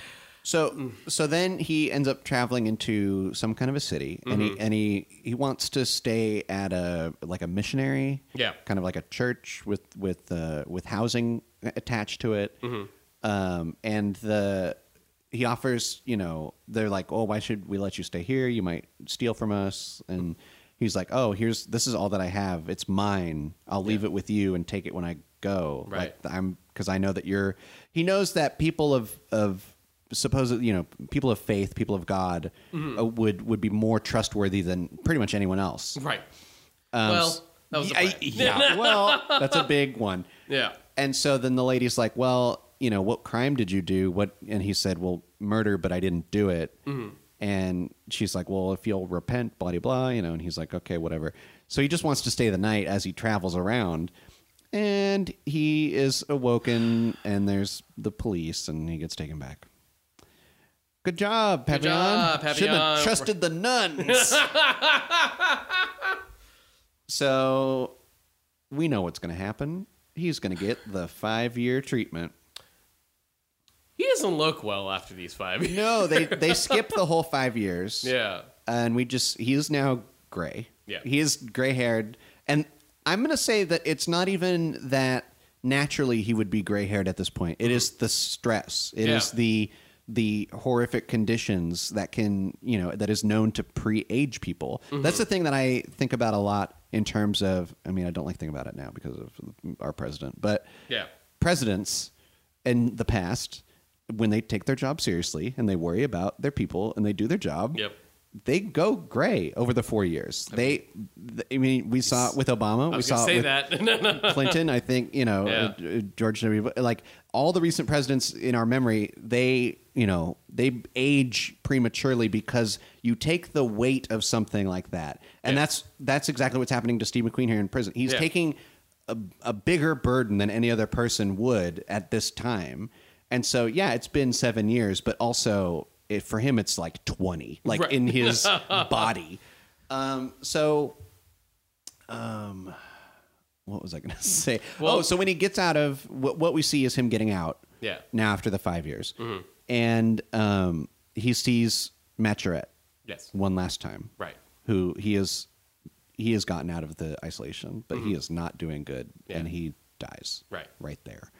And then what he finds out is, well, Papillon, you've escaped too much now. So we're going to send you to Devil's Island. Yeah, which it's not a good place. No. It's where they send the people that are too bad. And generally, it's weird because when you see what Devil's Island is, it's like you get there and then you get like a little house. And then they say like, you're kind of on your own, don't disturb other people because they won't like it. People here are territorial. So there's your house, live there and don't make too much noise. Okay, bye. Yeah. And it's that weird thing where I feel like this doesn't feel like as much of a punishment, except it is. Yeah. Because it's the way the isolation is the guards, there are not guards patrolling. Yeah. So your neighbor could kill you. But it's just kind of like a no holds barred, just anything goes in this place. There's a hierarchy, but it's also you're dumped on this thing. Yeah. That's the thing. It's like they're not even going to try any form of order here. You are literally on your own. So Dega's there. Dega's there. Dega's been there. Ooh, he's been there for a while. Yeah. And they make it very apparent that Dega has lost touch with reality. Yes. He has some pigs or something. Yeah. That he's raising. I guess, is he going to eat them? Are they just his friends? It's a little unclear. Right. It's unclear if Dagon knows where he is right now. Oh, for sure. Yeah. No. This is the point in this film when he reveals that his wife has married his lawyer. Right. And so his chances of getting out are now zero. No. He will not get an appeal. Right. And he is now so deep in this system that he can't get out. Yeah. Escape would be his only way out. Right. And Papillon seems to try and want to keep a friendship, but Degas is so far gone, and perhaps mad at him as well. Sure. Because of the failed attempts and because of he broke his leg and they had to leave him, and it was a whole bad situation. Now, what's interesting here is that there is something kind of set up very early in the movie by one of the other prisoners. Probably one of the ones who got I think his leg. This is the one who got his leg cut. Yeah. On the boat. And he brings us up, and it is what we call seeding, in which if you look at the current on a certain island, if you float on the current, it could take you back to the mainland. And so it was brought up and set up a gun in Act 1, set up a wave scenario in Act 1. So Papillon's on the island, figuring out what he's going to do. He's looking out into the ocean, sees the current. Funny enough, he's eating a coconut. The irony I find that interesting to me is that, coconut was his salvation. And in a weird way, coconut was his salvation in isolation. What's funny is that coconut gave him the idea. Yeah. For attempt number 3. Yeah. So his plan is to just kind of make a raft out of essentially a giant floaty bag. Yeah. And he's going to throw that down into the water, and then he's going to jump on down in with it, grab on, and ride that thing to wherever it takes him. Yeah. Apparently, he it's interesting. I like the scenes where it does show this bit of it does kind of feel like this bit of oh, Papillon, stop. Yeah. Because he's telling him to go, hey. Now he's all wide-eyed and and just completely lost. He's like, hey, I have a new plan. It's gonna be great. We're gonna do this. You're in? Oh, sure. Is Degas' reaction? Yeah. Sure. Oh, yeah, of course. Why not? But you can tell again, he's so he's more occupied with his gardening and his pigs. Yeah. So, I think this one, it's more clear that Degas not going to join him. Yes. It is not a last-minute decision. It is a decision that he has made early on. Yeah. But he will go along with Papillon, because what else is he going to do? Right. Yeah. So they get up to the top of a cliff, and they're about to go, and Degas like, "No, I live here now. This is for me." Yeah. And Papillon's like, "Good to know ya." Yeah. And Steve McQueen did this stunt. Yes. He said he was like, "I'm gonna do this stunt." Yeah. So yeah, he jumped off of this cliff, and it is a good shot. It is. Yeah. It is kind of there's a little bit of a backlight, but you can tell that it is Steve McQueen jumping into the water. Yeah. And he kind of comes flying off of this cliff, and he kind of does kind of a running in the air, and then hits that water. The sequence is shot in Maui. Which is why I'm very much like that feels like, that definitely feels like it's Hawaii. It is a very impressive jump that, again, it's kind of funny, right? This whole time, Steve McQueen's insisting, I want to act, I want to be a real actor. And hey, I think he's pulling it off great. But there's this one little bit, but I can do this. Yeah. So when he lands, he grabs onto the floating device. And then narration suddenly occurs that has not been there at all. And it says, Papillon made it out. And lived the rest of his life as a free man. Yeah. They point out what happened to the prison. Yeah. And they show what they I guess purport to be real images. Mm-hmm. It's like the growth has taken over the prison. Mm-hmm. The growth of the natural jungle, the natural world has overtaken it, and they make sure to point out that Papillon outlived this prison system that tried to destroy him. Right. Which is just to show like he was stronger than it. You know, right, it's just kind of like this idea of like he escaped it, but also it doesn't exist anymore. Yeah. And it's kind of, so it's this weird kind of, even as he remembers it, it is something that is not connecting to the modern world at all. Right. Which I found that was kind of cool. Yeah. To see and to see in a weird way, seeing the prison be overrun by nature. Yeah. They play this behind, the images are shown behind the credits. Yeah. And it's kind of, isn't it silent? Like there's no. It's silent, and then the score starts the Jerry Goldsmith starts really kicking it in a little bit. So it's a strong ending. It's a strong ending. Yeah. Yeah. And then, I mean, the other thing is, I think, going into this film, since it is based on a memoir, we know he makes it. Right. That's the thing. Funny. True. We know he makes it. So I think what makes this interesting is that there are so many attempts. Right. Because obviously, he does make it. So when you're watching it and you see him, that first escape attempt, oh my God, it's like, wow, he's escaping this early. No, obviously he fails. It's like, but even the second one I think is so big and so grand. And then that to fail, it's like, oh my God, like the kind of resilience of this character. This movie is a very lengthy movie. It's 2.5 hours long. Yeah. And it definitely does need that room to breathe and to let you feel everything. At the end of the day, for me, like, this movie is like, I'm not gonna lie, it's not really my kind of thing I want to sit through. Yeah. Let alone twice. And not saying in terms of quality, in terms of like these stories I gotta really be ready for. I don't want happy, fun everything all the time, but this is one of those cases where, this will not be easy to sit through, and I sat through it twice. But I definitely, like, it's sign on the success of the film. The movie was successful. Yeah. The movie cost around like $12 million, and I think it made double that. And for 1973, it's a big deal. So the movie was successful and found commercial success and found some critical acclaim. Overall, what is your kind of thoughts on this one then? I mean, the same as you. It's obviously I don't enjoy watching people suffer, so it's kind of like oh, what a rough ride. Yeah. And I think you're having a lot of trouble with your water. I'm not used to the size of my hydro flask in this new environment, so I apologize.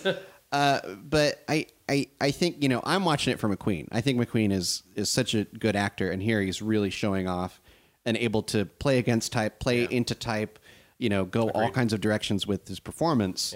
Yeah. But yeah, we've been saying it this all along, like the way that characters drop in and out, the way that characters don't make a lot of sense, come and go. Like who are they? Where'd they go? Oh, okay. And even if that's accurate to his life, the real Papillon's life, it is one of those cases where it's like, it's hard for me to hang my hat on a lot of this movie for that reason. But you do have McQueen, you do have Degas, you have Hoffman, who's also equally good. McQueen's your anchor, and that's why you use Steve McQueen. Hoffman is the character actor, and that's why you have a good time enjoying his presence when he shows up. They're a good act. They're a good double act. This is also the time before Hoffman, Hoffman could be the leading man when you want him to be, but if you need him to be support, he can do that great as well. But this is Steve's show, and I think he nails it. So let's, when we come back, we'll see if that pair of Degas and Papillon live up to this one in Papillon 2017.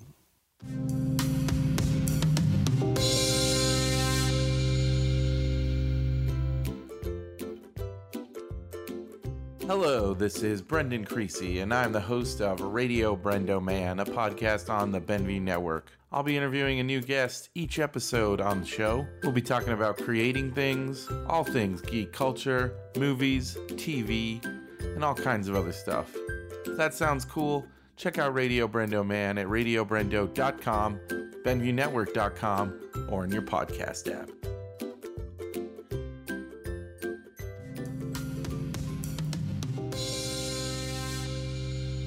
Okay, escape number 1 didn't work out so well, so we're back with escape number 2. Yeah. Papillon 20. You said 2017. Yeah, also 2018. Yeah, I think I'm gonna stick with 2017. That's but fine. yeah, it did. We saw it this year because it didn't come out till this year. Didn't come out till this year. But like, it's that weird delayed from a festival to the audience situation. And yeah, it's one of those cases where it's like it's not unheard of to have the film come out like this long after the release. If it did it was at Toronto Film Festival in September. That's not wrong, but I want to point out that its release was in August, not a strong release date to do a movie that's a high drama, semi-Oscar baity decision. This kind of film. Do you really think it's Oscar baity? Well, I feel like these movies can be. Yeah. And that's why I said semi. Because, like, listen, you want to do a movie about in which the lead actor gets to be pushed to physical and emotional like limits. That's when you release this kind of movie in November, December to get the Oscar thing. Or heck, they might have even tried to release it really soon after September, but they didn't. We're not going to go too much into this film's plot by plot because surprisingly, Pretty similar. pretty close. Let's talk about the director. Yes, please. His name is Michael Nowhere. And we don't know him from anywhere because this is his first film, as far as I can tell. Looking it up, it doesn't seem like he did much before this. I think he's done like miniseries, TV show stuff. Yeah. But yeah, that's interesting, huh? You think, hey, I'm gonna make my first film. Yeah. What do I want to do? That's right, a remake of Papillon. Wait, Yeah. excuse me. I think that's it's a tricky situation, but oh well. Oh well, no, it is a big step into a different direction. And is it his first English language project? Yes. Okay. So Jumping all in. Yeah, that's really jumping all in. That's really something. This film, Papillon, is Charlie Hunnam. Yeah.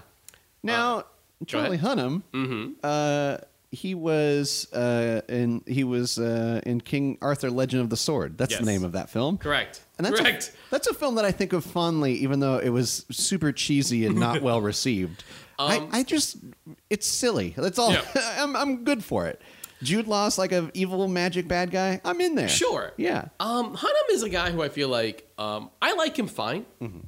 My first exposure to Charlie Hunnam was in Undeclared as one of the college students with like Jay Baruchel and Seth Rogen, and he was pretty funny in that show. Charlie Hunnam is British. Yes. And he's here. I think he's doing American. As a Frenchman. Yeah. I think it's that weird double work like the original Papillon film is. Where Yeah. he's like, he's not playing it as a Brit. He's not playing it French though. Yeah. But he's still French, so it's that American movie role thing. Hunnam is fine. I know he's very popular from Sons of Anarchy. Pacific Rim. Well, here's my thing. Here's the thing. He's not what we come to Pacific Rim for. Nope. I like Pacific Rim quite a bit, but I've said this several times, folks. Like, Charlie is fine. Not that charismatic to really push that movie for me, and I kind of wish they got someone a little bit more like charismatic for that part. He's fine. Yeah. Like, he's fine. You know, and that's kind of how I feel about Charlie Hunnam in general. I heard he's really good in The City of Z. Okay. That's how I've heard of that. Yeah. Yeah. With Tom Holland, I think, of all people, is in that film. It's on Netflix. It's on not Netflix. Amazon. So I'm curious about checking it out. But he was very good in that one. This film's Degas is Rami Malek, famous recently for Mr. Robot. Yes. And the soon-to-be-released biopic of Freddie Mercury.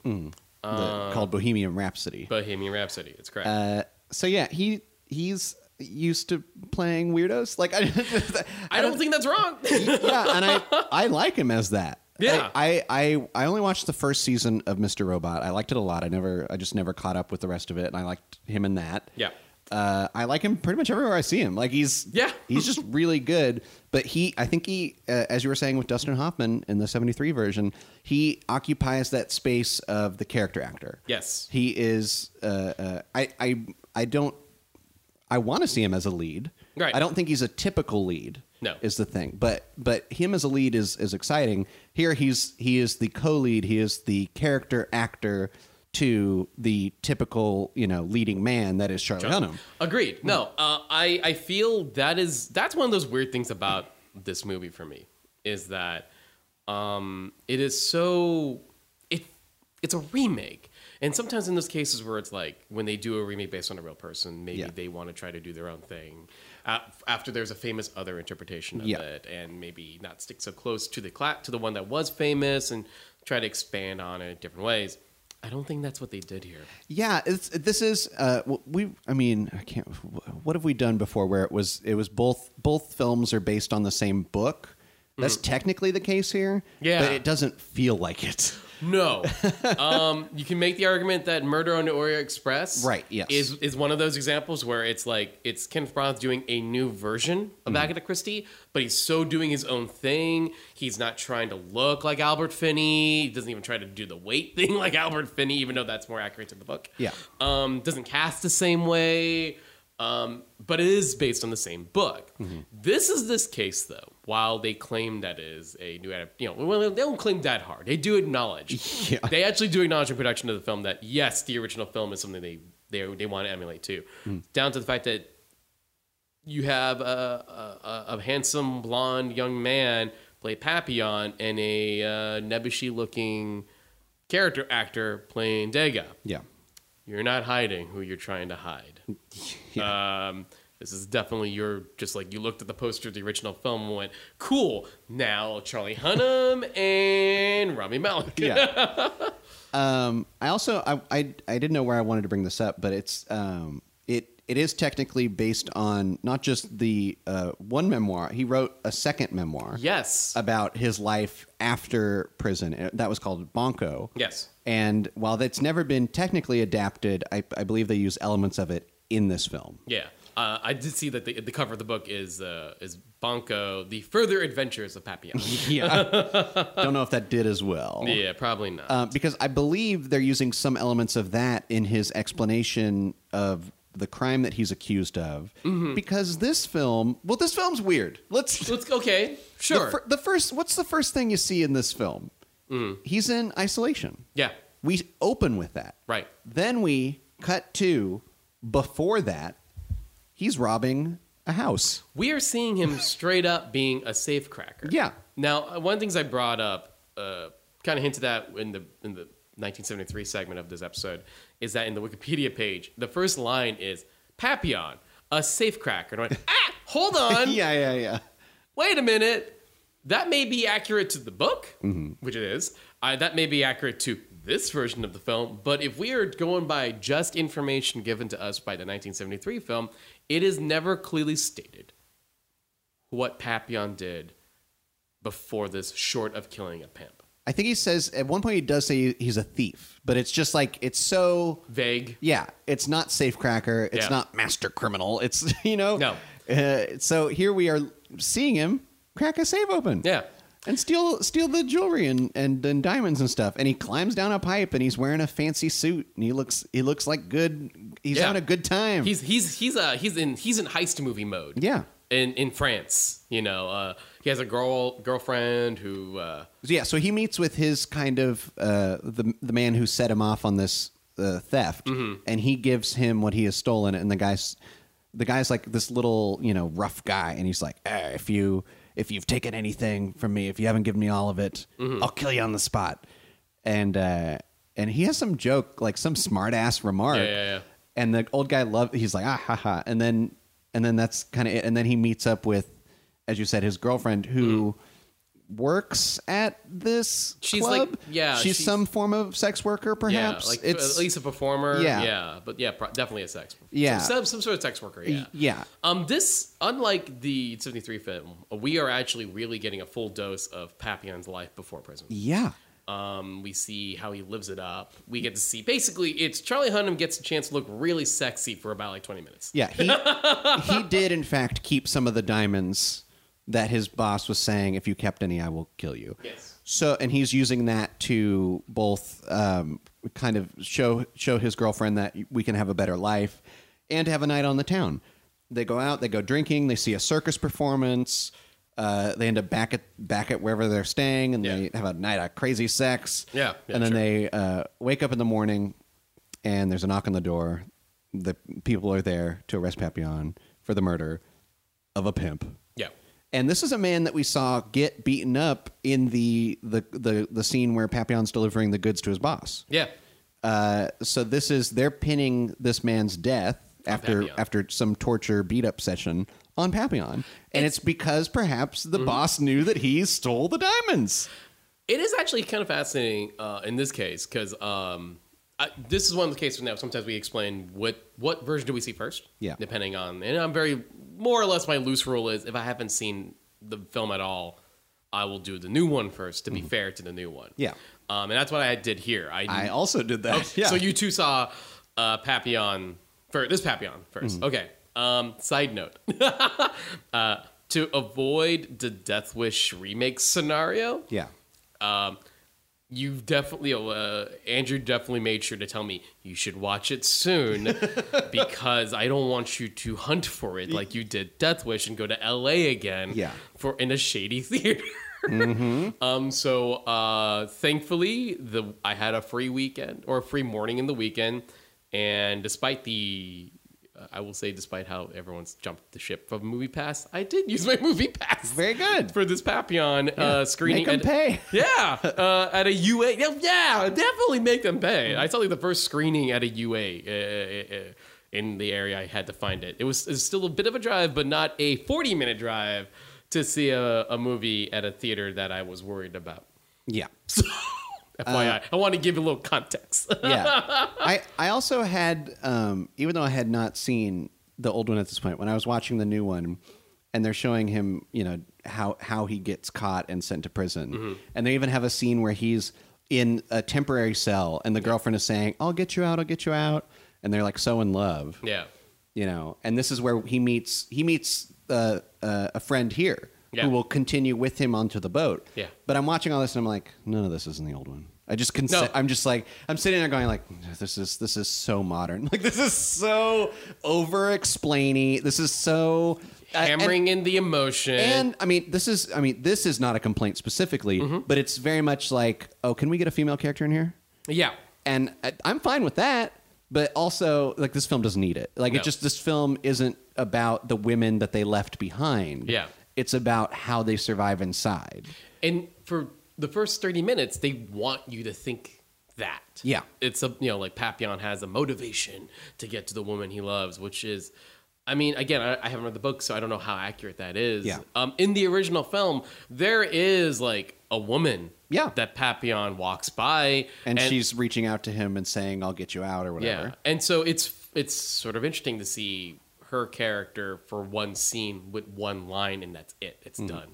I'm not saying one's better than the other per se, but it is such an interesting, like, that felt like a decision in the remake. It was like, we have to, unlike the original film, we really want to let you guys get to know Papillon before prison, so you want him to get out. And I guess there's some argument to be made for that. Yeah.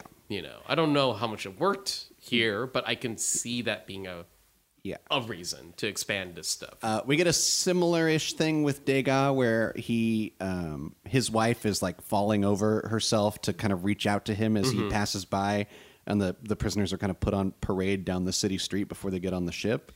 I want to bring up right away the clear differences between Rami's performance of Degas and Hoffman's performance of Degas. Yeah. Hoffman plays the character... like kind of what you brought up earlier, is he plays a character very unsure and kind of weak. And yes, besides glasses, he does come off as someone who's going to be meek and easy to stab. He's very stabby, in terms of prisoners who want to, take his shit. This Degas, and I think this comes from the form of casting a guy like Rami, because I think he plays it this way, is arrogant. Yeah. And so sure of himself. Yeah. And this is a different kind of stabbing where I want to stab him because he's It's like, you asshole. Yeah. You got caught, and now you're acting like you're just going to walk out of here next week? No. Yeah. No, that is a very clear difference Yeah. of the character. I will say, though, I believe Rami Malek is doing some of the mannerisms and voice that Hoffman was doing. There's a bit of it, yeah. Yeah, it was so weird to me to see the new one, then the old one, to go, Yeah. oh, that's where he got it from. Yeah. It kind of, with Hoffman, it kind of settles as the film goes on, and I don't know if that's supposed to be saying something about what the prison is doing to him, or just he got tired of doing a weird voice. But it's definitely... Rami Malek carries it through his whole performance, the very first way that you hear Hoffman speak and talk and act. Yeah, agreed. And so I'm just kind of like, oh, but he does carry with an arrogance in it, which is a twist on it, it's interesting. Yeah, agreed. No, I think you're totally on point, because that is something that I find fascinating, is that it's like the DNA of Hoffman's performance does transfer over to Rami's performance, but I don't really feel like he's ripping him off. But you're right. It only comes clear to me after I saw both films. I go, oh, you're right. There it is. It's a little bit. Yeah. But because of the fact he's playing Degas so arrogantly and so pompous, does allow me to see it as a kind of a different take on the character. So I don't feel as like he's ripping off Dustin, you know.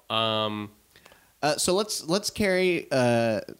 Let's do the comparisons. So the character that I brought up that he first meets, that Papillon meets in the little jail before they get on the boat. Yeah.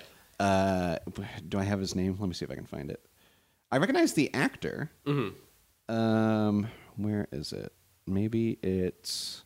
No, it's not. Maybe it's Toussaint? I believe it's Toussaint.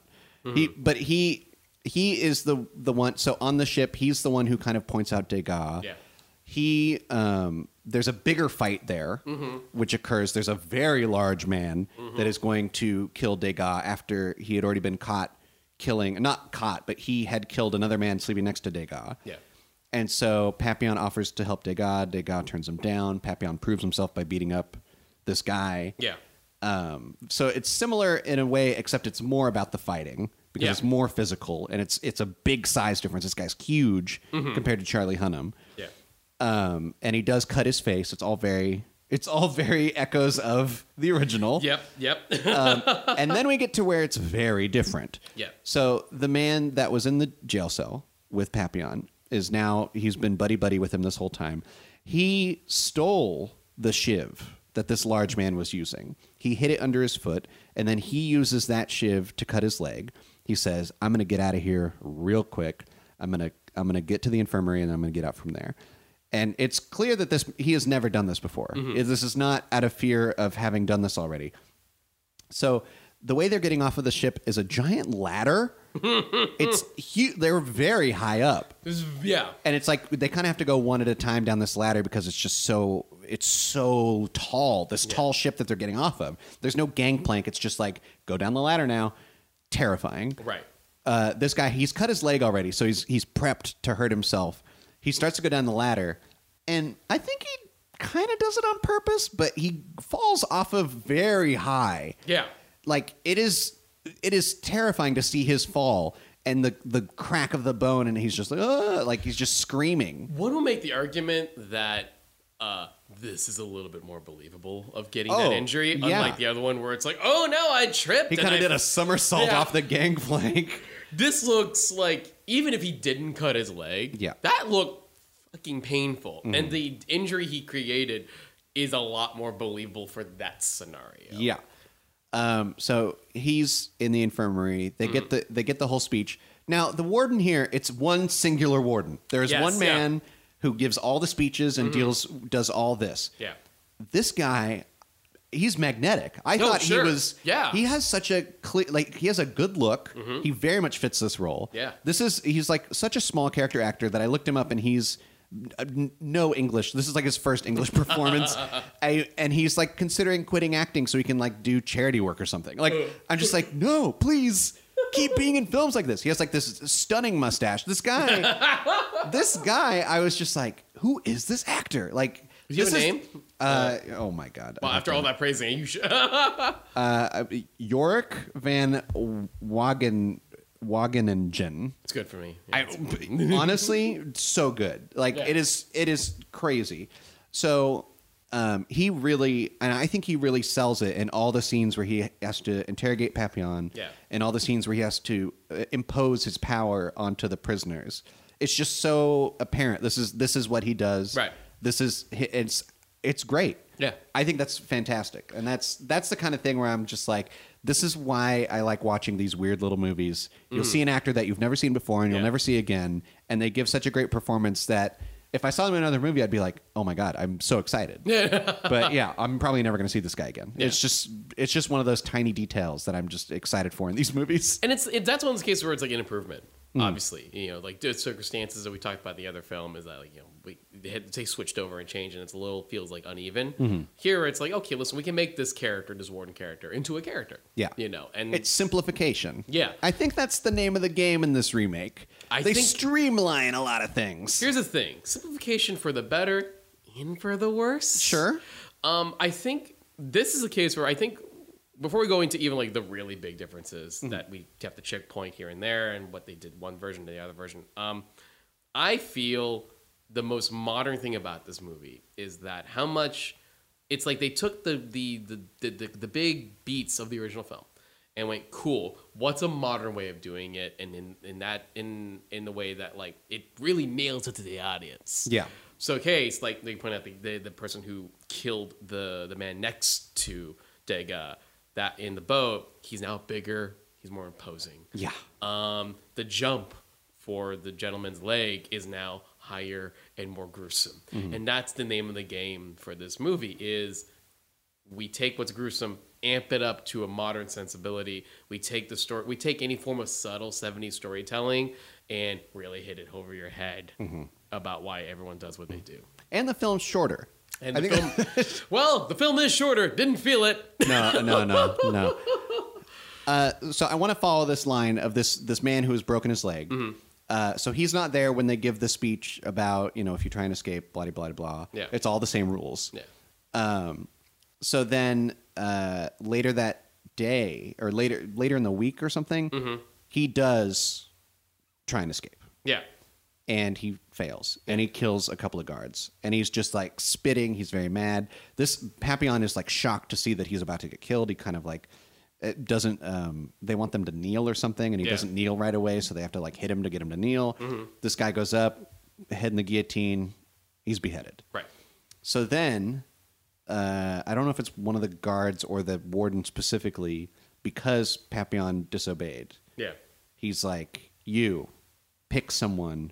And the both of you will carry out the body. Right. And Degas is... Rami Malek's performance here is very good because he's just like, not me. And all he has to do is reach over, touch his shoulder, and he's just like, oh my God. He's just, no! It's interesting that it is, in fact, the same body. It's the same character. Unlike before where it's a shocking reveal. Oh, God, it's him, and I'm going to throw up. I think this is where, again, you ump the brutality, right? So it's... Degas saw this murder, this death in front of him. Now, this gruesome dead man that he saw, whose head's in a separated. Now you have to take this to essentially the equivalent of a garbage. Yeah. You and Papillon. In terms of also amplifying the other things, like it's funny, like I brought up that in the 73 version, when they're making their deal with the other guy in the prison, it's like in Papillon's like, hey, isn't it time for you to go to the bathroom? And he's about to do it, in which the other character, no need to do that now. I'll take care of it later. Not this version. No, this version, they go over there. And we don't see every detail, but we do see Rami's very uncomfortable face of pulling something out of his ass. And there's, this film has like weird comic beats. Yeah. Because in this moment, so he's like, oh, where's the toilet? And Papillon's like, it's over there. It's like it's like a hole in the ground, Yeah. And so when they go over there, there's like a window next to it, and there's a guy in the window like watching. And so Papillon like like hits him or something. It's like, turn around. Like, Yeah. what are you doing, you idiot? It's like, what is this? Like, there's weird little comic beats like that. Yeah. Things that would never exist in the original. Yeah. But here, it's not that it necessarily keeps it light, but it's kind of, it's showing all aspects for Yeah. better or worse. Yeah. Yeah. We do again. It's so funny how many of the beats are remaining practically word for word, to a certain degree. Yes, we do get the scene of them about ready to go to the hospital job, and then someone recognizes Degas, and now they're doing the physical labor job. But this is one of those cases where this is where they've expanded differently. This time out, unlike a couple of this time out, the prisoner that they're sort of befriending or getting to know is a completely different character in all bounds. Yeah. He's another kind of stronger guy, maybe a little older than a lot older than Papillon, but you can tell he's physically capable. Is this the sailor guy, or is this okay? This is the sailor guy. Yeah. And he already has like his eyes on Degas in a "I hate you" fashion. One of the big differences in this version, as opposed to the other one, is as Degas is going through the manual labor, there's no butterflies. There's no butterflies. Yeah, no. This is just straight manual labor. He's developing kind of like a dysentery, I guess, to a certain degree. Yeah. And at one point, while they're walking around, Degas, they're pushing this cart of rocks, and Degas goes and leans over to Papillon's like, I've pooped, basically. I've let out the poop. I've got a lot of poop coming out. And Papillon's like, well, all right, keep it to just clean up when you're done. No, that's a problem because I lost the money. Yeah. So they have to go looking for They it. have to go looking for poop. Yeah. They have to go looking for like the poop money that came out of Degas. And it's like it's the dramatic scene where he's trying to reach it, he can't reach it. They're like on some tracks where they're moving the rocks, and he can't quite reach it. And the guard is like, "What's going on? Why y'all stopped? Come on, keep moving." And he managed to get it just before the guard's going to come over and see what he's trying to grab. Yeah. Yeah. Yeah, it's like that. Those are the type of embellishes they've done. Like, Yeah. it's gruesome. It's more gruesome. It's more. It's more like this harsh as hell. Another really big difference here is this fight scene that happens. Oh yeah, there's a fight in the shower. Yeah. So I think, is this an enemy that Degas made on the boat? Degas and Papillon made this enemy on the boat. Yeah. So yeah, they made it. It's more than the big guy. There was like another guy that was on the boat, and then they continue having face-offs with this guy where he's like, "I'm gonna get you. I'm gonna get you." Yeah. And Papillon's like, "No, you're not. Like, get out of here." There's this full-on like naked guy versus naked guy fight scene in the prison shower. That's definitely was not even close to being in the original film. No, and I mean, Papillon gets a shit beat out of him, but he wins. Like, but he's very clearly like, because he's naked, you can see all the bruises and the blood on him. And this is where it's more shown that Degas is worthless in prison. Right. Degas at one point is just laying on the ground, like unable to do anything to help. Yeah. He won't grab, he won't punch, he won't kick. Yeah. It's just he's worthless. So it's kind of that interesting. They're building here to a point that isn't in the 73 version. Yeah. Showing every time there's a fight where he will not fight. Right. Also interesting to the little end tag for the fight here is Degas like kind of putting his hand on Papillon to say, like, hey, thanks. And Papillon really makes it clear. It's like, dude, this is not that relationship. Yeah. Like, I got my ass kicked to help you. And he doesn't say these words, but that's the implication. It's this is when you said it earlier, like, oh boy, did I team up with the wrong guy? This is furthering that thought. Because Papillon just got his ass kicked naked in a shower to help out this dude. Yeah. Again, a lot of the same beats do come up. There's the escape happens in a different way with a different character. The deal the deal's with a different character completely. Yeah. While they're doing their quarry work, there's a man who I guess runs on the road brothel, I guess, and so his car breaks down, so he rides with the guards, which is in the car like right ahead of where Papillon and Degas are. So Papillon tries to make the deal, and there's the same fake out where the guard says something. The man calls a guard, and then he's like, "Which woman do you want sent to your room?" And that's the fake out. And so he says, "Oh, I'm just up the river. You know, Papillon, just bring the money and come on up, and I'll be there." Yeah. And so this is while they're taking that beheaded body of their kind of friend. Yeah. This is where Degas falls, begins to throw up, cannot continue, starts to get beat up by the guard. Papillon like full on knocks this guard out. Yeah. And I think to the point where he's afraid he might have killed this guard. Yeah. And so then he runs, and he's like, "I got this guy. I'm gonna go try and make my deal with this guy." Yeah. And the scene plays out exactly the same. Yeah, he goes, he gets caught, he's brought back. Yeah. They're much more explicit about the fact that the guard didn't die. He almost died. So what's going to happen now is Papillon is entering his 2 years of solitude. It is the same. It's quiet, etc. There's the a big coconut's the same. The biggest difference. Yeah. Is, and I understand, 1973, a little harder to risk the idea of Steve McQueen not saying anything. Yeah. That's why he counts his steps out loud, even though he probably shouldn't have. There's a big bit in the original film where he kind of puts his hands on the bars above him, lifts himself up, and goes like, "I'm still alive, you bastards." Yeah. Which is a line he says at the end of the film. This time, Papillon actually says nothing. Yeah. Zero things. Fully silent. Fully silent. Yeah. Everything plays out very similar. I'm going to say this is probably the strongest part of this film. I will agree. Because his performance is very good. Yeah. I will say that this dream sequence is bullshit. It's worthless. Yeah. You think of like even before I saw the 73 version, I'm watching this and then I get to the end of the movie and I went, "Oh, so that dream sequence was bullshit, right?" Like, because what we see is he's having memories that are mixed with his current day, where like he sees a safe in the wall of the isolation room, right? But he tries to crack it and he can't, yeah. And then he has a vision of remembering when he was out on the town with his girlfriend, but now one of the circus performers is Degas in mime makeup, and there's a part where it's just them. It's just the mime, Degas as a mime doing his performance in front of Papillon. Like, that doesn't mean anything. This is no agreed. No, like when compared to the 1973 dream sequences, they added backstory, like you said earlier. They did exactly what you said a decent, good dream sequence will do. Yeah. Give you backstory that wasn't been mentioned, and hopes and dreams. Like, hopes and dreams. You go both ways with it, and then this one just there's a part of me that likes the idea of seeing the safe in his room, in his cell, and it goes back to. And the idea that he used to be able to crack his way out of the situation, literally crack his safe and get it out there. Here, it could have been in a case where it's like he's trying to, and it never works. That's an angle I would have preferred. Yeah.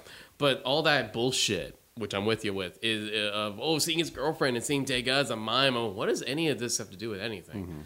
The big difference with the coconut scene here is that it looks like a guard catches on. Or somehow just wants to see the bucket first before he gives it to Papillon. Sees that there's a coconut, kills the guy who's been giving him the coconut. Well, yeah, and the way they do that is very over the top in the way that I think it was maybe a little bit of ADR, maybe a little bit of added information, or maybe it was supposed to be the guard just knocks out the food guy, but then after we see him fall, there's like a second voice that's like, "Oh my God, you killed that guy!" And I was like, we saw, come on, because we saw blood. Yeah, I don't need more than that. I'm like, I got it. The guy who gave him the coconut is dead. Yeah, I will say this is a bit I really like in the new version. Is the fact that and it kind of shows how much of Papillon's holding on. We have the warden come in, and now it's like, okay, who's been giving the coconuts? And Papillon keeps putting his finger to his lips to go shh, and he does this the entire interrogation. And I kind of love that. Yeah. Yeah. It's really, it's showing Papillon going like, hey, shut up. I'm supposed to be silent here. That's what you want me to do, right? So I can't talk. Yeah. It's actually really good. And it kind of keeps pushing that detail further that he won't let down what he was going to do. So yeah, he does the same thing. They do the 2 years of darkness. And he gets out.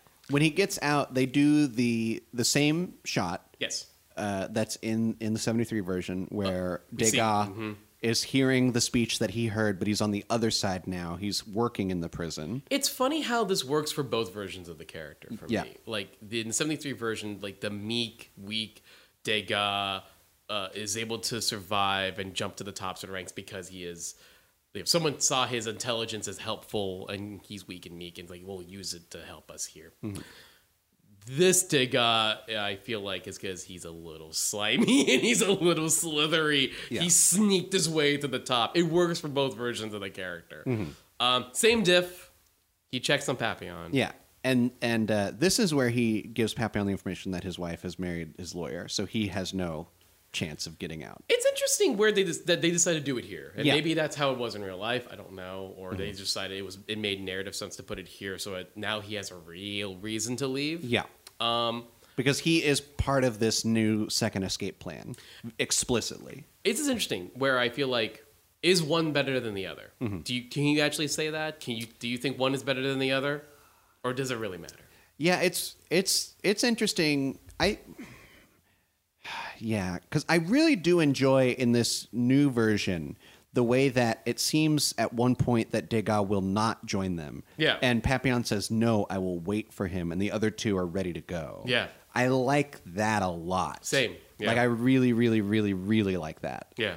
So, yeah, I'd have to say that. I mean, honestly, I think that plays better for me. No, I think it does, and it's weird because I was back and forth on that because I was like, does it matter? Does it really matter that if Degas pointed out on Devil's Island that, oh, by the way, my wife married my lawyer? Mm-hmm. Because in that version, they actually didn't hit so hard that he had hopes of his wife getting him out. Yeah. They brought it up a bit, but it's not the main narrative thrust the same way the new one is. Yeah. And maybe that's my modern sensibilities feeling that's... I think that connected. I mean, yeah. Honestly, that's what I think that's what it is for both of us. Yeah, because they made this movie to be modern. They amped everything up, and I think we respond to that having seen films like this all the time. We're like, yeah, this reads as what it should be. But it's funny how we also reject the modern stuff as well. Like it's like it's this back and forth I have with the new film. So yes, this time out. This time. The big event that's happening is they're going to watch King Kong. Yeah, a movie. This is a moving picture. One of them picture shows. So, real footage of King Kong 33, FYI, not some BS. Like, we're watching King Kong and we never seen footage. Like, oh no, that's footage from King Kong. Yeah. Which is kind of appropriate because it's a big amount of that movie's in the jungle. Mm-hmm. Part of me is like, I would want to watch King Kong. That's kind of cool. Have you heard of this? It's funny that you say you want to watch King Kong like that. I can't remember where I read this or where I saw it brought up. I know what you're talking about. But it's the idea that in a film you should never show another film that is better or possibly better than your film, because then your audience will just say, "Oh, why didn't I just watch that?" So it's that tricky thing where like films want to reference other movies, but you gotta watch because people are just gonna go, "Oh, I wish I was watching that one." Yeah. No, that's definitely the case in this one. This time out, it looks like the boat's fine. Well, and so the team is different as well. The team is different. That's true. Degas, better, I guess. Yeah, Degas is explicitly going to join. Yeah. The sailor character is coming along. He's like, I know how to sail. I'm useful. I'll help you. And Maturette is different. Yes. He is not explicitly gay in that sense. He is being harassed by the infirmary ward or whatever. Yeah. And he's like, this guy wants to have sex with me every night and I have to fight him off. Right. And he's like, but if you want to escape, I'll tell him to meet me and then we can beat him up and then we can go. Again, change it from 73 to this one, right? In 73, he, at the very minimum, just says, come here. Yeah. And then they beat him up. Not this version. No, this version, he goes all the way to the point where he is giving him, how do I put it without being gross? I mean, let's say, okay, like it's explicit. Listen, it's pretty explicit. He's giving him a blowjob. Yeah. And we see that, not full on, but we know that's what he's doing. Yeah. And it's very, I don't, again, it's not a case of one's better than the other, but I do find that fascinating. In 73, they're willing to have a character be, very openly out gay, and do very, have him be touched inappropriately, and we see that on camera. Yet him doing sexual acts on camera was definitely decided we will not do that. Yeah. Whereas in 2018, we will definitely show him, like doing sexual acts. It's interesting, and that is the difference between filming a movie in 1972 to filming a movie in 2016. Well, and I think it also gives them. Isn't there a dark comic beat where he's like, "You could have come in here and beat him up faster." Like it's yeah, and it's like, oh god, how grim. Like, yeah, what's the tone here again? Yeah, I feel like we ask that question a lot on a remake we're not sure of. Is what's the tone here? Yeah, what are we trying to do here? Yeah. So when they are about to, so there's something where they're able to get a drug to knock out the guards. Right. So they don't have to. And Papillon's very explicit, like, don't kill anyone because if we get caught, then we're all going to be beheaded. So let's just knock them out and run away. So they're able to take out a whole room of guards because they've been given sleeping pills. Yeah. Essentially. And then rain. Yeah. Rain starts, and they're having an outdoor film. So now everyone has to come indoors. So their plan is screwed. Yeah. And this is where they're not sure if Degas going to make it. He's all the way stuck helping out the warden because he's the warden's right-hand man. Yeah. And then Degas shows up and he's like, hey, I've got this better idea. We got to go this way because now that everyone's inside, we have to like climb. Don't they have to like climb over something? Yeah, they have to climb over something this time. And this is where he falls and hurts his foot or leg or whatever. Yeah. Oh, this time but it's the full team is here.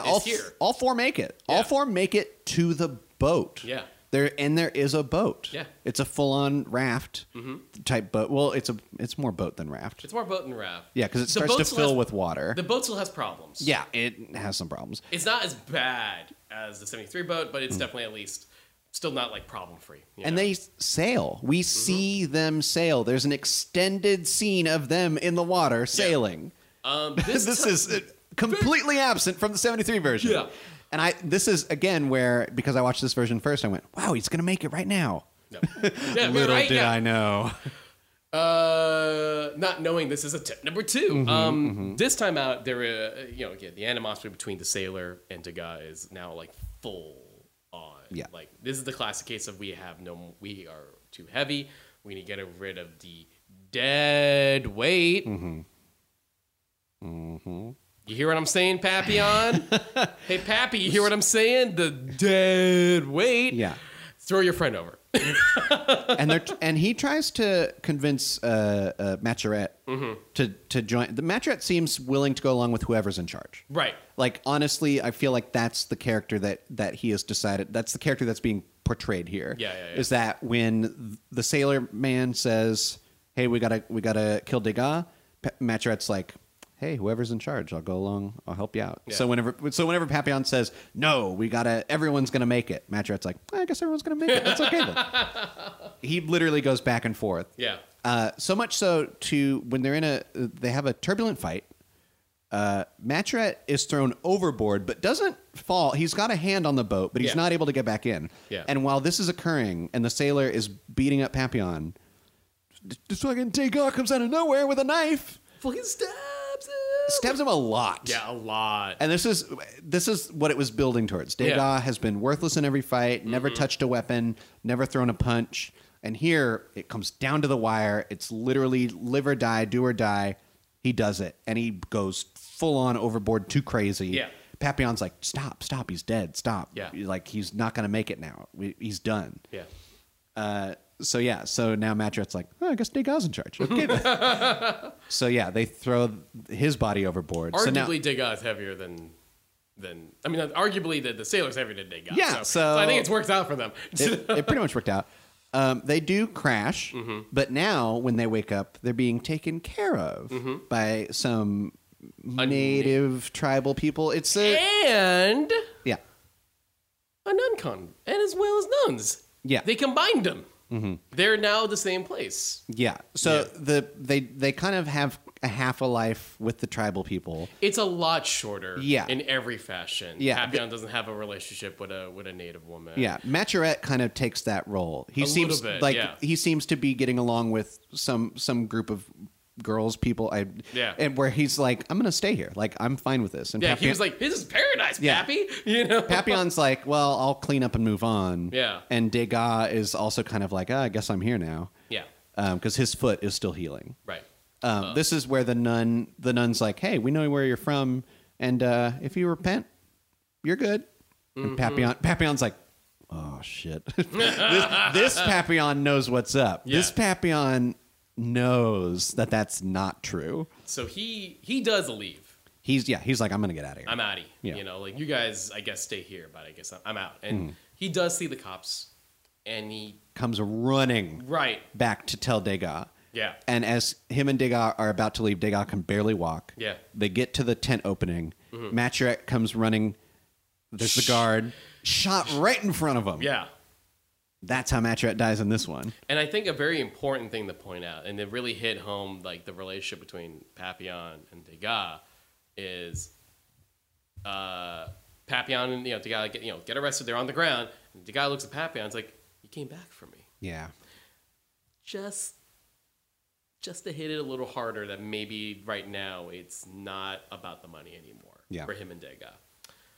Cut to 5 years. So yeah, they go through his whole 5 years of isolation. They take him to Devil's Island. His hair is not as white as Steve McQueen's, Yeah. but certainly shocked. They're definitely whiter. And then here, this introduction to this Devil's Island is very different. Yes. And I think it's again a modern thing. Yeah. Because this is the kind of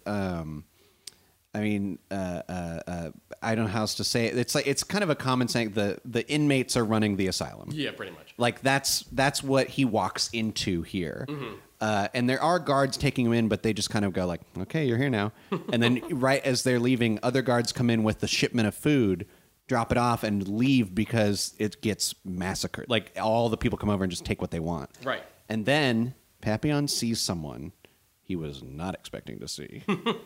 And that is Degas. Yep. Degas is also looking a bit older. Yep. But Degas seems to kind of be running the place. He's a little more control here than he was with Hoffman's version. Yeah, But still, he looked like there was a period where he had his wild. Oh, well, and that's a thing that we didn't even mention. They show several times this Degas is an artist. Yeah. Because he's a forger, he's good at drawing and painting. Right. So he is continuously sketching. Yeah. There's a part where he sketches Papillon. There's a part where he draws the butterfly. There's a part where he's always drawing. And he's drawing like a woman, and Papillon's like, "Is that your wife?" And he's like, "Yeah, she's going to get me out." And he's like, "Yeah, right." And so when we meet him here, where Degas is living, where Degas has set up on Devil's Island, he has done a mural. Yeah. A full-on mural of the butterfly, the escape attempts, the island, the prison. Yeah. And this is how he has lost his mind. Yeah. And I kind of like this better. Sure. Because it's visual, and it's a thread through the film that we've had of him drawing and his drawings being important to him.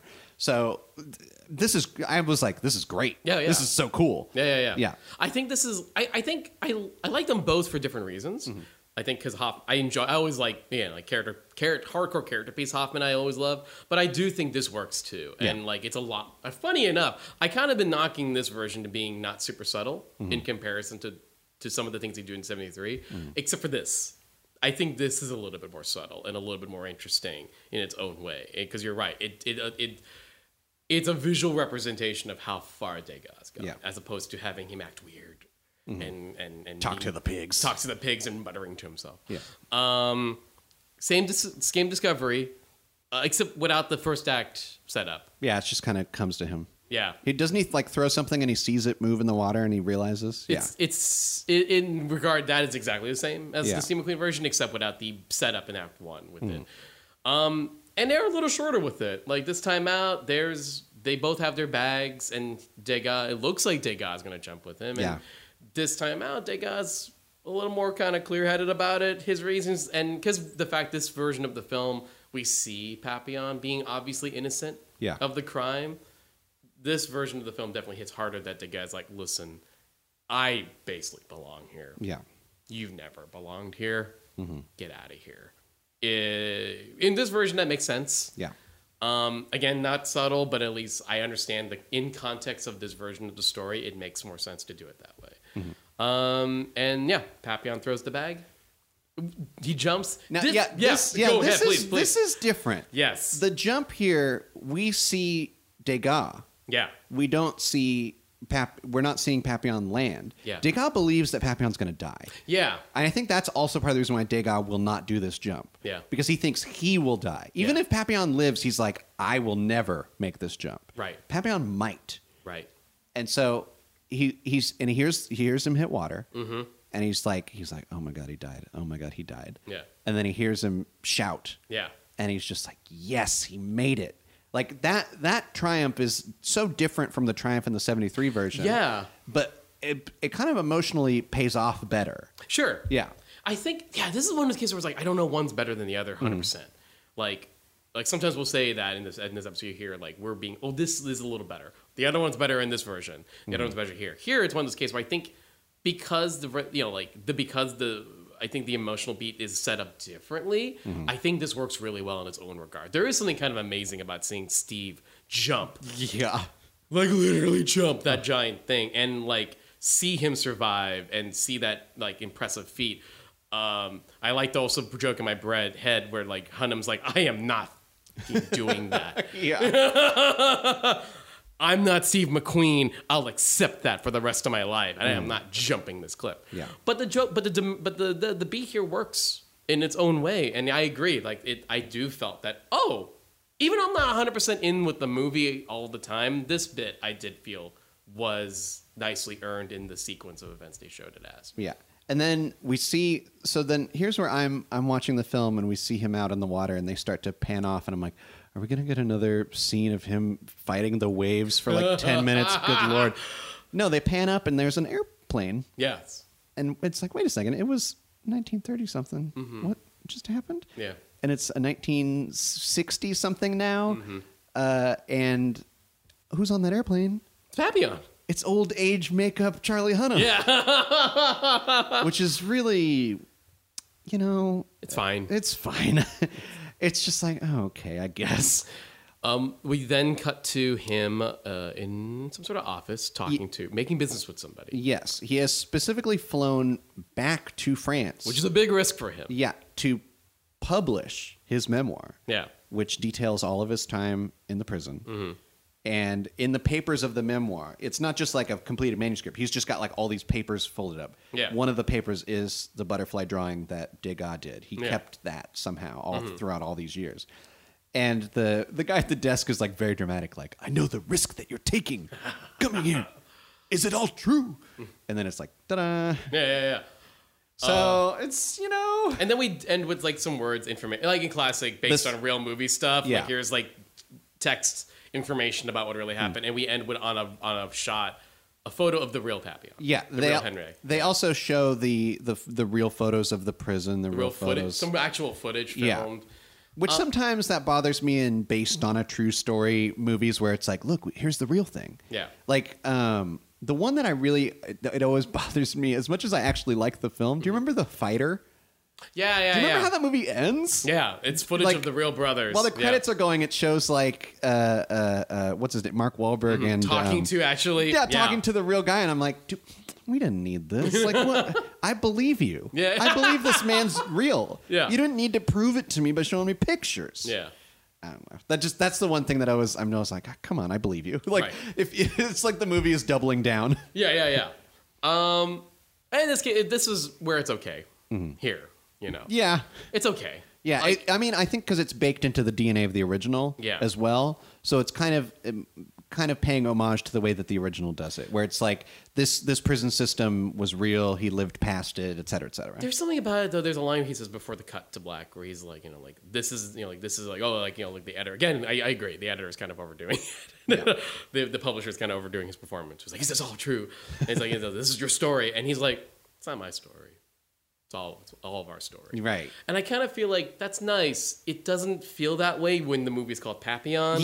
Yeah. And it's it's like different stuff with different prisoners are barely in the movie and they barely feel like fully realized characters. And so I'm like, that's a nice sentiment. It doesn't feel like that though. It feels like still the story of Papillon and Degas. Mm-hmm. Okay, so I think if we didn't kind of make it clear, for me personally, I don't know about you, but for me personally, the film is sort of fine. Yeah. It's watchable. Yeah. But nothing other than this film's version of the the seclusion sequence. Yeah. Which I do agree. It's this is the best part of the film, and I like actually this is the stuff that I feel is there's some good modern there's some different changes in the updates and the adaptation here that I like. A lot of this movie is okay, and I kind of felt like I was I'm watching a prison film. Got it. Where I was watching the 73, and I'm really, really glad I didn't do the 73 one first. Yeah. Because I would have been watching the 2018 or 2017 version of it and felt like, yeah, it's the same scene, but now. Yeah. Uh-huh. That's what I would have felt. And I would have been distracted as opposed to, this is why that rule exists for me. It's like, I have to watch the new one first because if the new one is so close beat for beat to the original film, I feel like all I'm going to be doing is comparing it to the original movie in an unfair way. Yeah. Yeah. I also feel like for me, if I'm going to, pay money to go to a theater, I want to see something that's going to excite me. Yeah. Something that's going to surprise me. Yeah. And if I had seen an original, if it's a remake, it's like, oh, I kind of know the beats. Like, Yeah. I kind of know. If I want to watch a movie at home, that's fine if I know the beats. Sure. I can be a little distracted. Yeah, I no. can pick up my phone every 10, 20 minutes and go like, what's on Twitter right now? No, agreed. Yeah. Agreed. And I think this is also one of those cases again where I bring this question up every time we do these. When I feel like I have to bring this question up, and this is the part of the purpose of doing the show is why do it again? Yeah. What was the point of doing this again? What was the point of doing it again so close to the DNA of the original film? Right. Why? Well, like, what was your new angle? What did you want to explore? And outside of adding things, which is what they did, I felt like, well, I mean, it's the same story, almost done the same way. So why did we do this? Sometimes shot for shot. again? Sometimes shot for shot. Yeah. What? And like, yeah, like like with the original film, I felt like it was interesting as a way to do some subversion, some information that people didn't know about, subversion with Steve McQueen. Like there was a purpose to the original film. I do this again with just a slightly younger cast. It's like, besides the modern angle, what they're really bringing to the table is nothing new.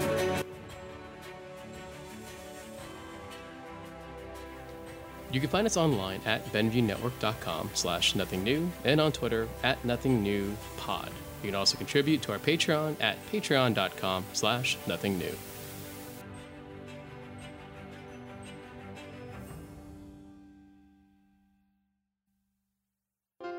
This podcast is a part of the Benview Network.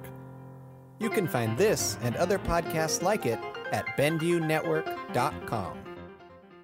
Okay, so we'll see you next month, I guess. Trick or treat. What the heck was that? I don't... Oh, Was that door always there? what? Okay, hold on. Thankfully, I have a bag of candy. Oh, okay. That I'm willing to give out. That's cool. Yeah, it's appropriate, right? Yeah. Even though it's kind of early for this, but it's appropriate. Yeah. Okay, kitties, what do we got? I want that one. What? You can't have like 3 Kit Kats. What? Do you know what is that? What is that kid wearing? It kind of looks like some sort of weird, screwed up, like William Shatner mask. Creepy.